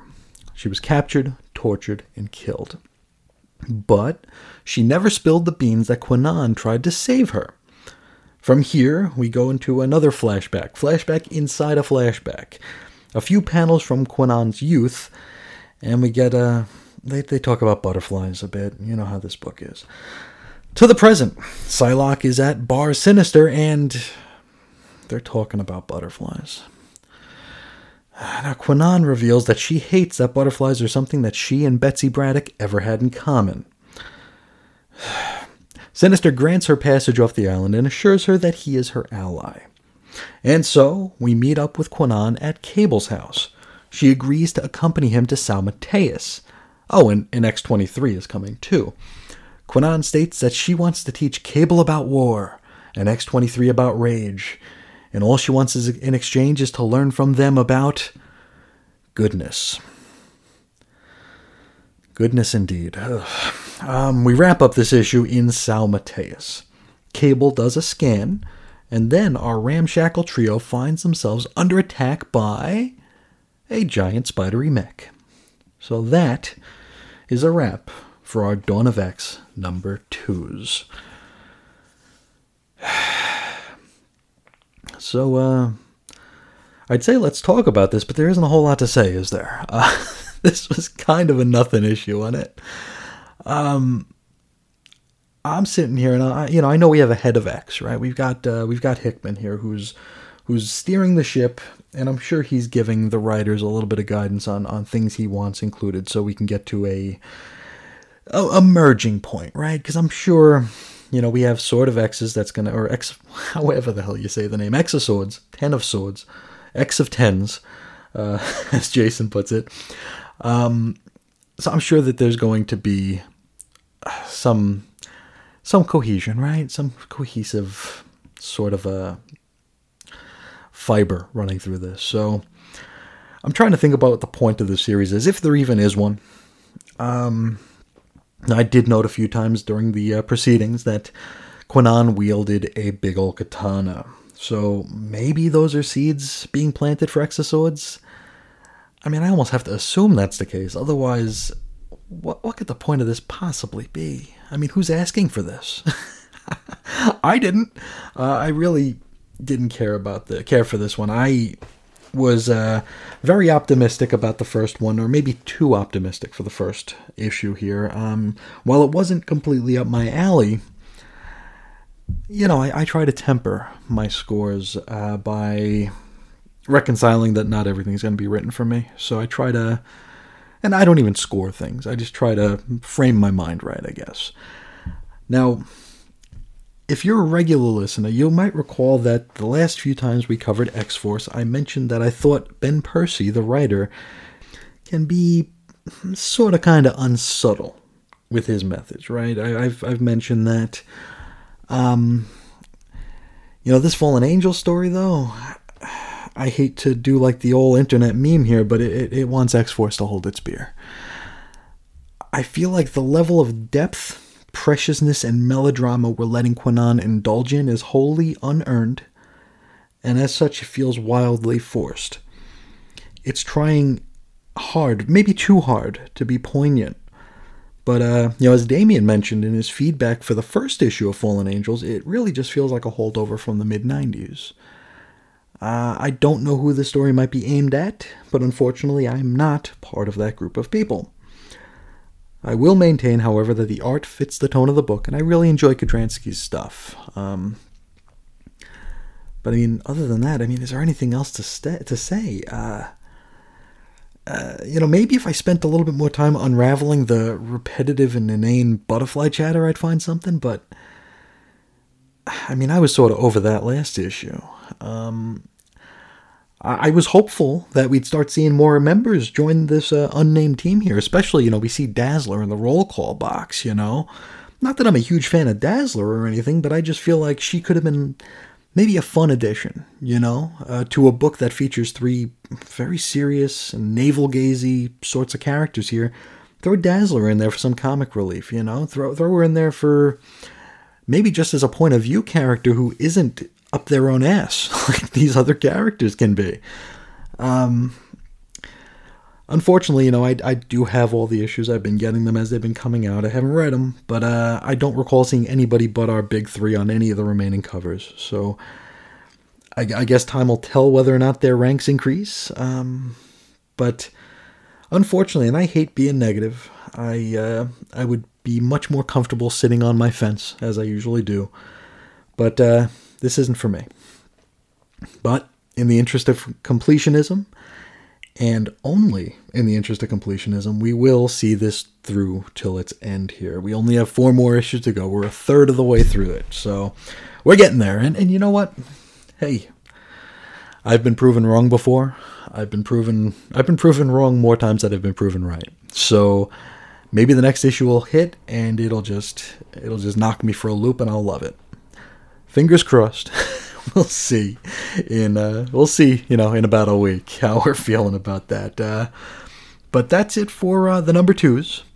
Next, we've got our milestone 25th episode of X-Lapsed here. I'm thinking holofoil, chromium plated, maybe die cut.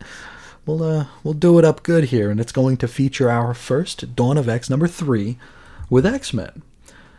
But before I let you guys go, do have a bit of feedback we're going to hit today. Now, we'll start with Damien. He's discussing X-Men number 2.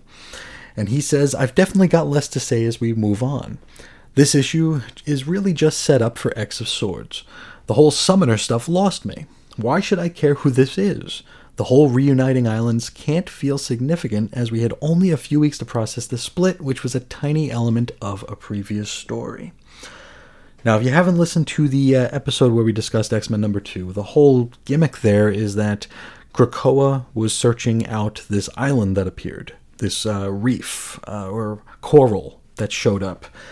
And, the X-Men didn't know what was going on. They didn't know why Krakoa would be attracted to this island because they don't know Krakoa's origin like we do. And basically what it wanted to do was either bang and or merge with this, this coral.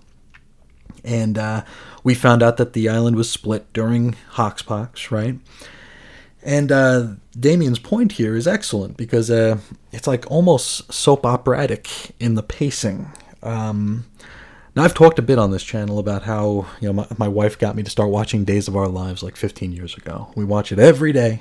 Every single weekday we watch Days of Our Lives without fail. And this reveal or story beat feels very much like something out of that, you know, as it pertains to pacing. Not so much in story. Nothing quite as interesting as islands banging and merging happens on Days, unfortunately. But in the soap opera here, if a character is set to come back, you know, a character you haven't seen in a while, or if a particular beat of a story is about to change, suddenly, like, all the dialogue becomes about that character or that beat, right? You'll have, like, a couple of characters sitting at the cafe or the pub, and they'll say, I wonder what Sammy might think of this. And you think to yourself, well, Sammy hasn't been on the show for 4 years, so now that they're talking about her again in passing, well, she's probably going to show up within the next few days, and without fail, that's generally the case.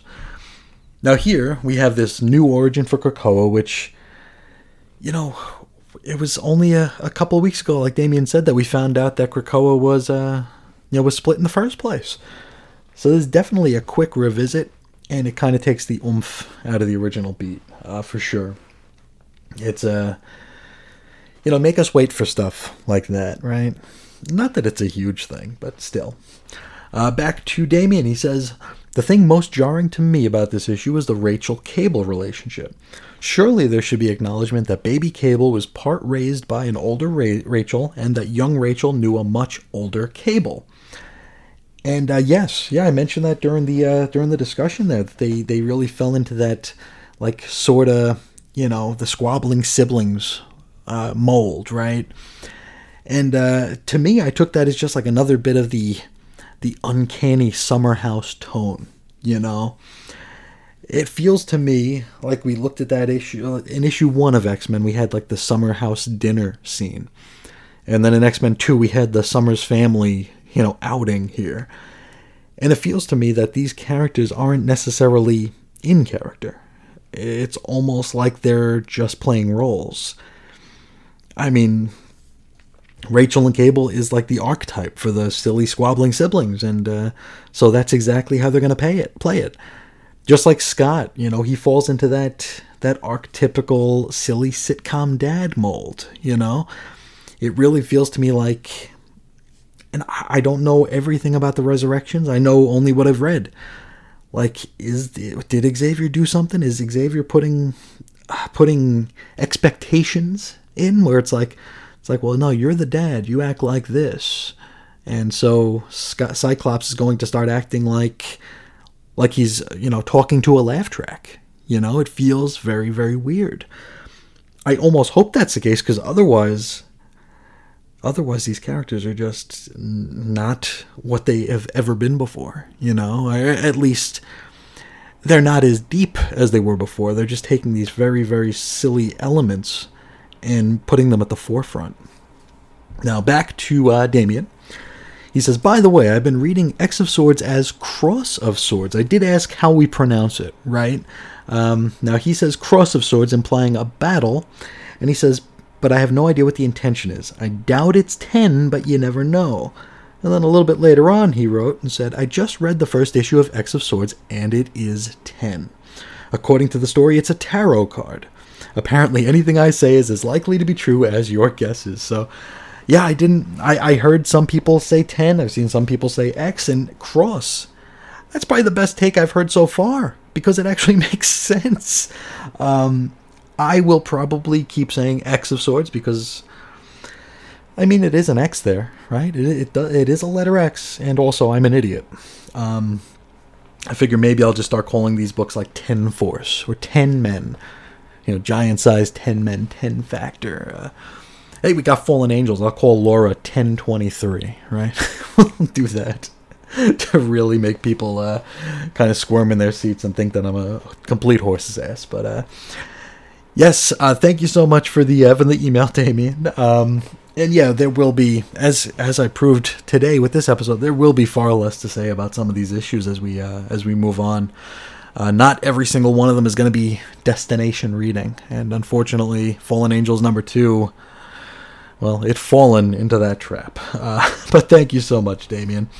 Our next piece comes from Jason Colby here. He says, "Hi again, Chris.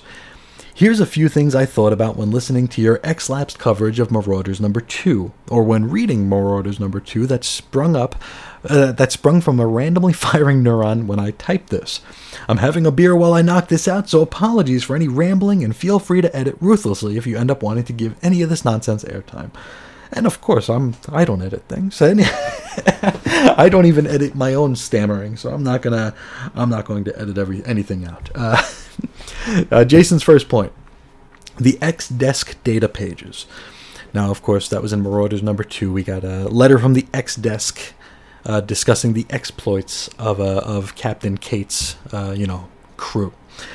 And Jason says, "I think this is a pretty good gimmick. Minor spoiler, this isn't the last one we'll see.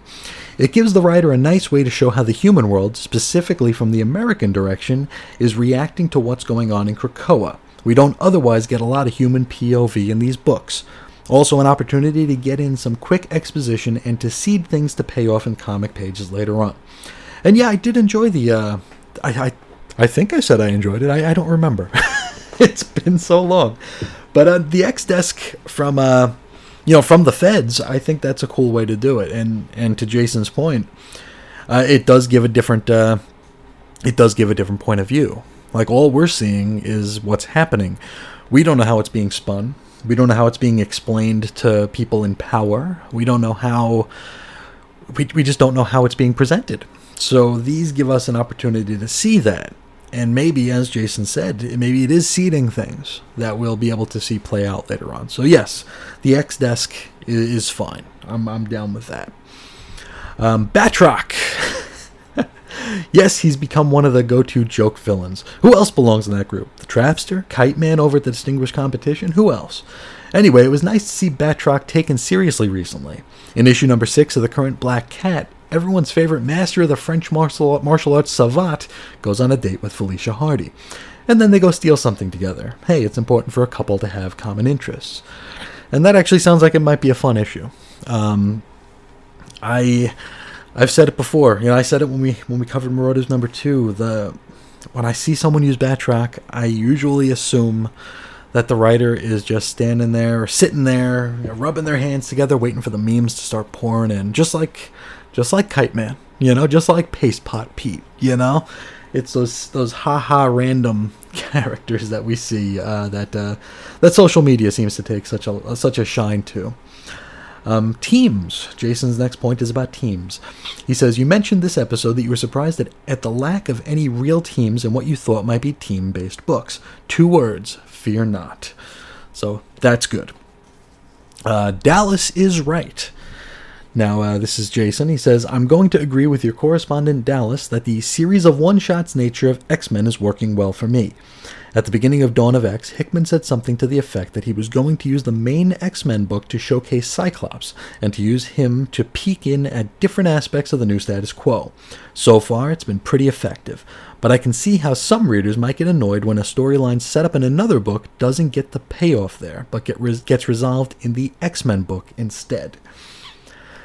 And yeah, that's kind of, you take the grizzle with the meat, right? It's, because I would complain about that if I wasn't so, set in my ways where I want all these books to kind of bleed into one another. I want stuff like, Xavier's passing in one book to be addressed in all the other books.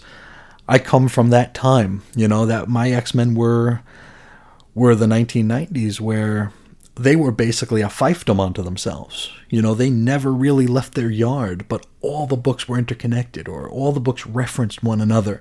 So it's like you had to read everything, basically, because, for several months out of the year, they would be literally crossing over, but for the rest of the time, stuff would be addressed, or if X-Force was staying at at Xavier's mansion, you might see X-Force in the background of an X-Men issue, or there might be a scene where Sam talks to Scott, you'd see stuff like that.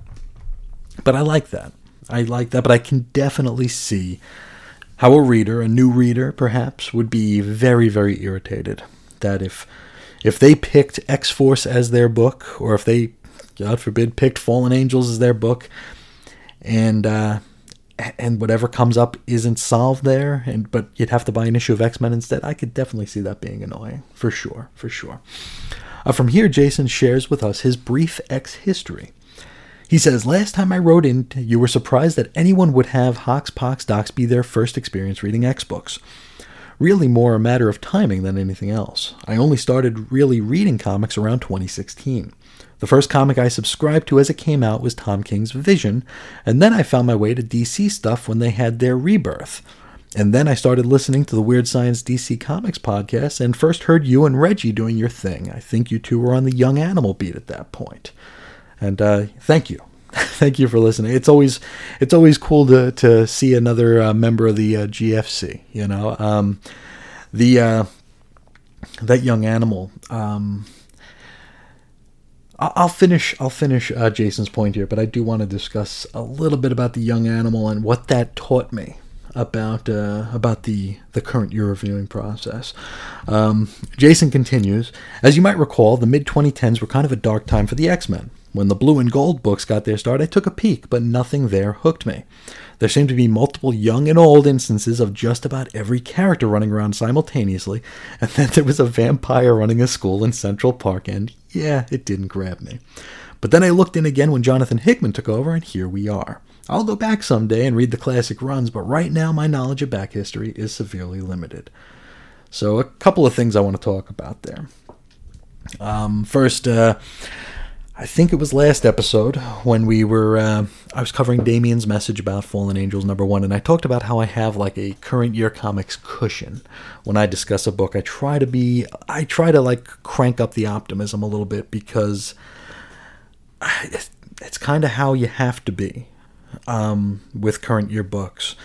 Young Animal taught me about that, because there was a book from Young Animal, and I've talked about it a few times. I actually have a whole episode of Chris's on Infinite Earths about this very event. I think it was episode 12 in the archives. Mother Panic was a book for Young Animal. It introduced a brand new character. It was written by Jody Hauser, and she had a rotating cast of artists. And at first, Reggie and I didn't care for it. We did not care for it, but we were always very, very careful about how we expressed that. We wouldn't say this is a bad book. We would not say this book sucks. We would not say we hate this book. We would say something along the lines of, we're not the audience for this book. Kind of like I said today with Fallen Angels #2. Mother Panic was a book that we wanted to like because it was a brand new character, and we don't get those very often in comics. But we didn't like it at first. We eventually came around to really, really enjoying the book toward the the second 2/3 of the run, and then into the follow-up miniseries, which we adored. We adored it, but the thing of it is, we were working for Weird Science at that time, and they used an X out of 10 rating system to kind of fall in line with the comic book roundup groups and all that kind of stuff. So, while saying nothing outright bad about Mother Panic, I think I gave the first issue like a 6.5 out of 10. Said, there is an audience for this book. Unfortunately, it's not me. Well, people, when you write for a site that uses a number rating scale, you might find that a lot of your audience doesn't bother to read the review, but only reads the number. So I could have been saying any number of things in these reviews, but the fact that I gave it a 6.5 out of 10 was enough for people to decide that I was public enemy #1. I was a misogynist because I would not say anything nice about a book that a woman wrote. I was every ist you could imagine. People came to my blog, Chris's on Infinite Earths, and bombarded me. It might have just been one person, but I was bombarded with comments calling me out. But not in a constructive sort of way, and not in a way that really invited any follow-up or like a response. It was basically just telling me I was the worst person on the planet, and in very vulgar sorts of ways. And I learned then and there. It's like, wow, you know? You almost have to overcorrect. And I've never lied in a review since then, but that's where my cushion comes in, you know? So instead of a 6.5, I might give it the cushion. And it's like, well, okay, well, it's not for me, but if this is your sort of book, you'd probably like it, so maybe it's a 7.5. Or if I'm in a really good mood, an 8. You know? That really informed the way I did current year reviews. That's kind of why with these issues, some of them haven't been for me, but I have trouble saying anything outright negative about it, you know? Of course, we're doing this in Fallen Angels #2, where I think I was maybe a little mean, I don't know, but I was honest. And that's the thing. But the Young Animal series of podcasts, that is available here at the Chris and Reggie channel, at the archives, chrisandreggie.podbean.com. There are 18 episodes covering every single book from Young Animal from 2016 to 2019, I think. We didn't do the second wave, of course, but we did the entire first wave through Milk Wars and into the mini-series, and it's about a 30-hour-long playlist. So if you have 30 hours to spare, give them a shot. It's if you want to hear me drop my first F-bomb, and I think last F-bomb, it's in the Young Animal Gathering. You can hunt it down there. But to Jason's other point, he says something here which, as a tenured fan of the X-Men, bothered me, and I could not imagine how a new reader would take to this. He says here, there seem to be multiple young and old instances of just about every character running around simultaneously. Boom. That was crap. You know, we had the original 5, then we had the other original 5. We had Old Man Logan. It was ridiculous how many versions of the same characters we had running around. And I couldn't imagine a brand new reader coming in, trying to navigate that, and trying to realize the significance of it. I'd been reading this for a quarter century at that point, and I couldn't figure out the significance of it, and it made me run away. For the first time ever, I ran away with the intention of never, ever coming back. So yes, like Jason, nothing hooked me there either, pal. Now Jason continues. He says, this is regarding humor in the books. He says, what do you think about how humor has been used in the Dawn of X book so far? I can't think of many times when it's been deployed well, and lots of times when the dialogue was clearly supposed to be guffaw-inducing, but left me either cold or actively cringing. Okay, Kitty trying to waltz through a gate, but instead busting her nose on it did make me smile, but only because I'm a bad person. Her whole mutant deal is being able to walk through things, so having the thing that is porous to every other mutant be rock solid to her is some well-deployed irony. Other than that, I haven't gotten a lot of chuckles from these books. Hadn't really thought about it before, but were there any jokes even attempted in House of X or Powers of X? I can't immediately come up with any. And I think that was a good choice given the content and tone of those books. Humor in a serious comic can be hard to pull off. It's great when it lands, but when it doesn't, it can pull me right out of the world of the book faster than about any other defect. Better not to do humor than to do it poorly. And I'm trying to think here. Was there any humor? You know, I could think of when we went to Bar Sinister, right? We went to Bar Sinister, and there was that bit about Magneto's cape. And although I found it wildly out of character for Sinister, it still got me to chuckle. You know, your cape is fabulous, you know? It was just, it caught me off guard, which might be the reason why I smiled, but even now I think it was funny. Wildly out of character for the Sinister I knew growing up, but funny. I'm trying to think if there's any other jokes here, because I know in these, I couldn't tell you when, because, I mean, this X-Lapsed is probably up to something along the lines of 30 hours itself at this point. I don't know what when I've pointed out that I've laughed, but I know I've mentioned that I've laughed a couple times, or a handful of times. I just outright can't remember right now, but But your point is well taken.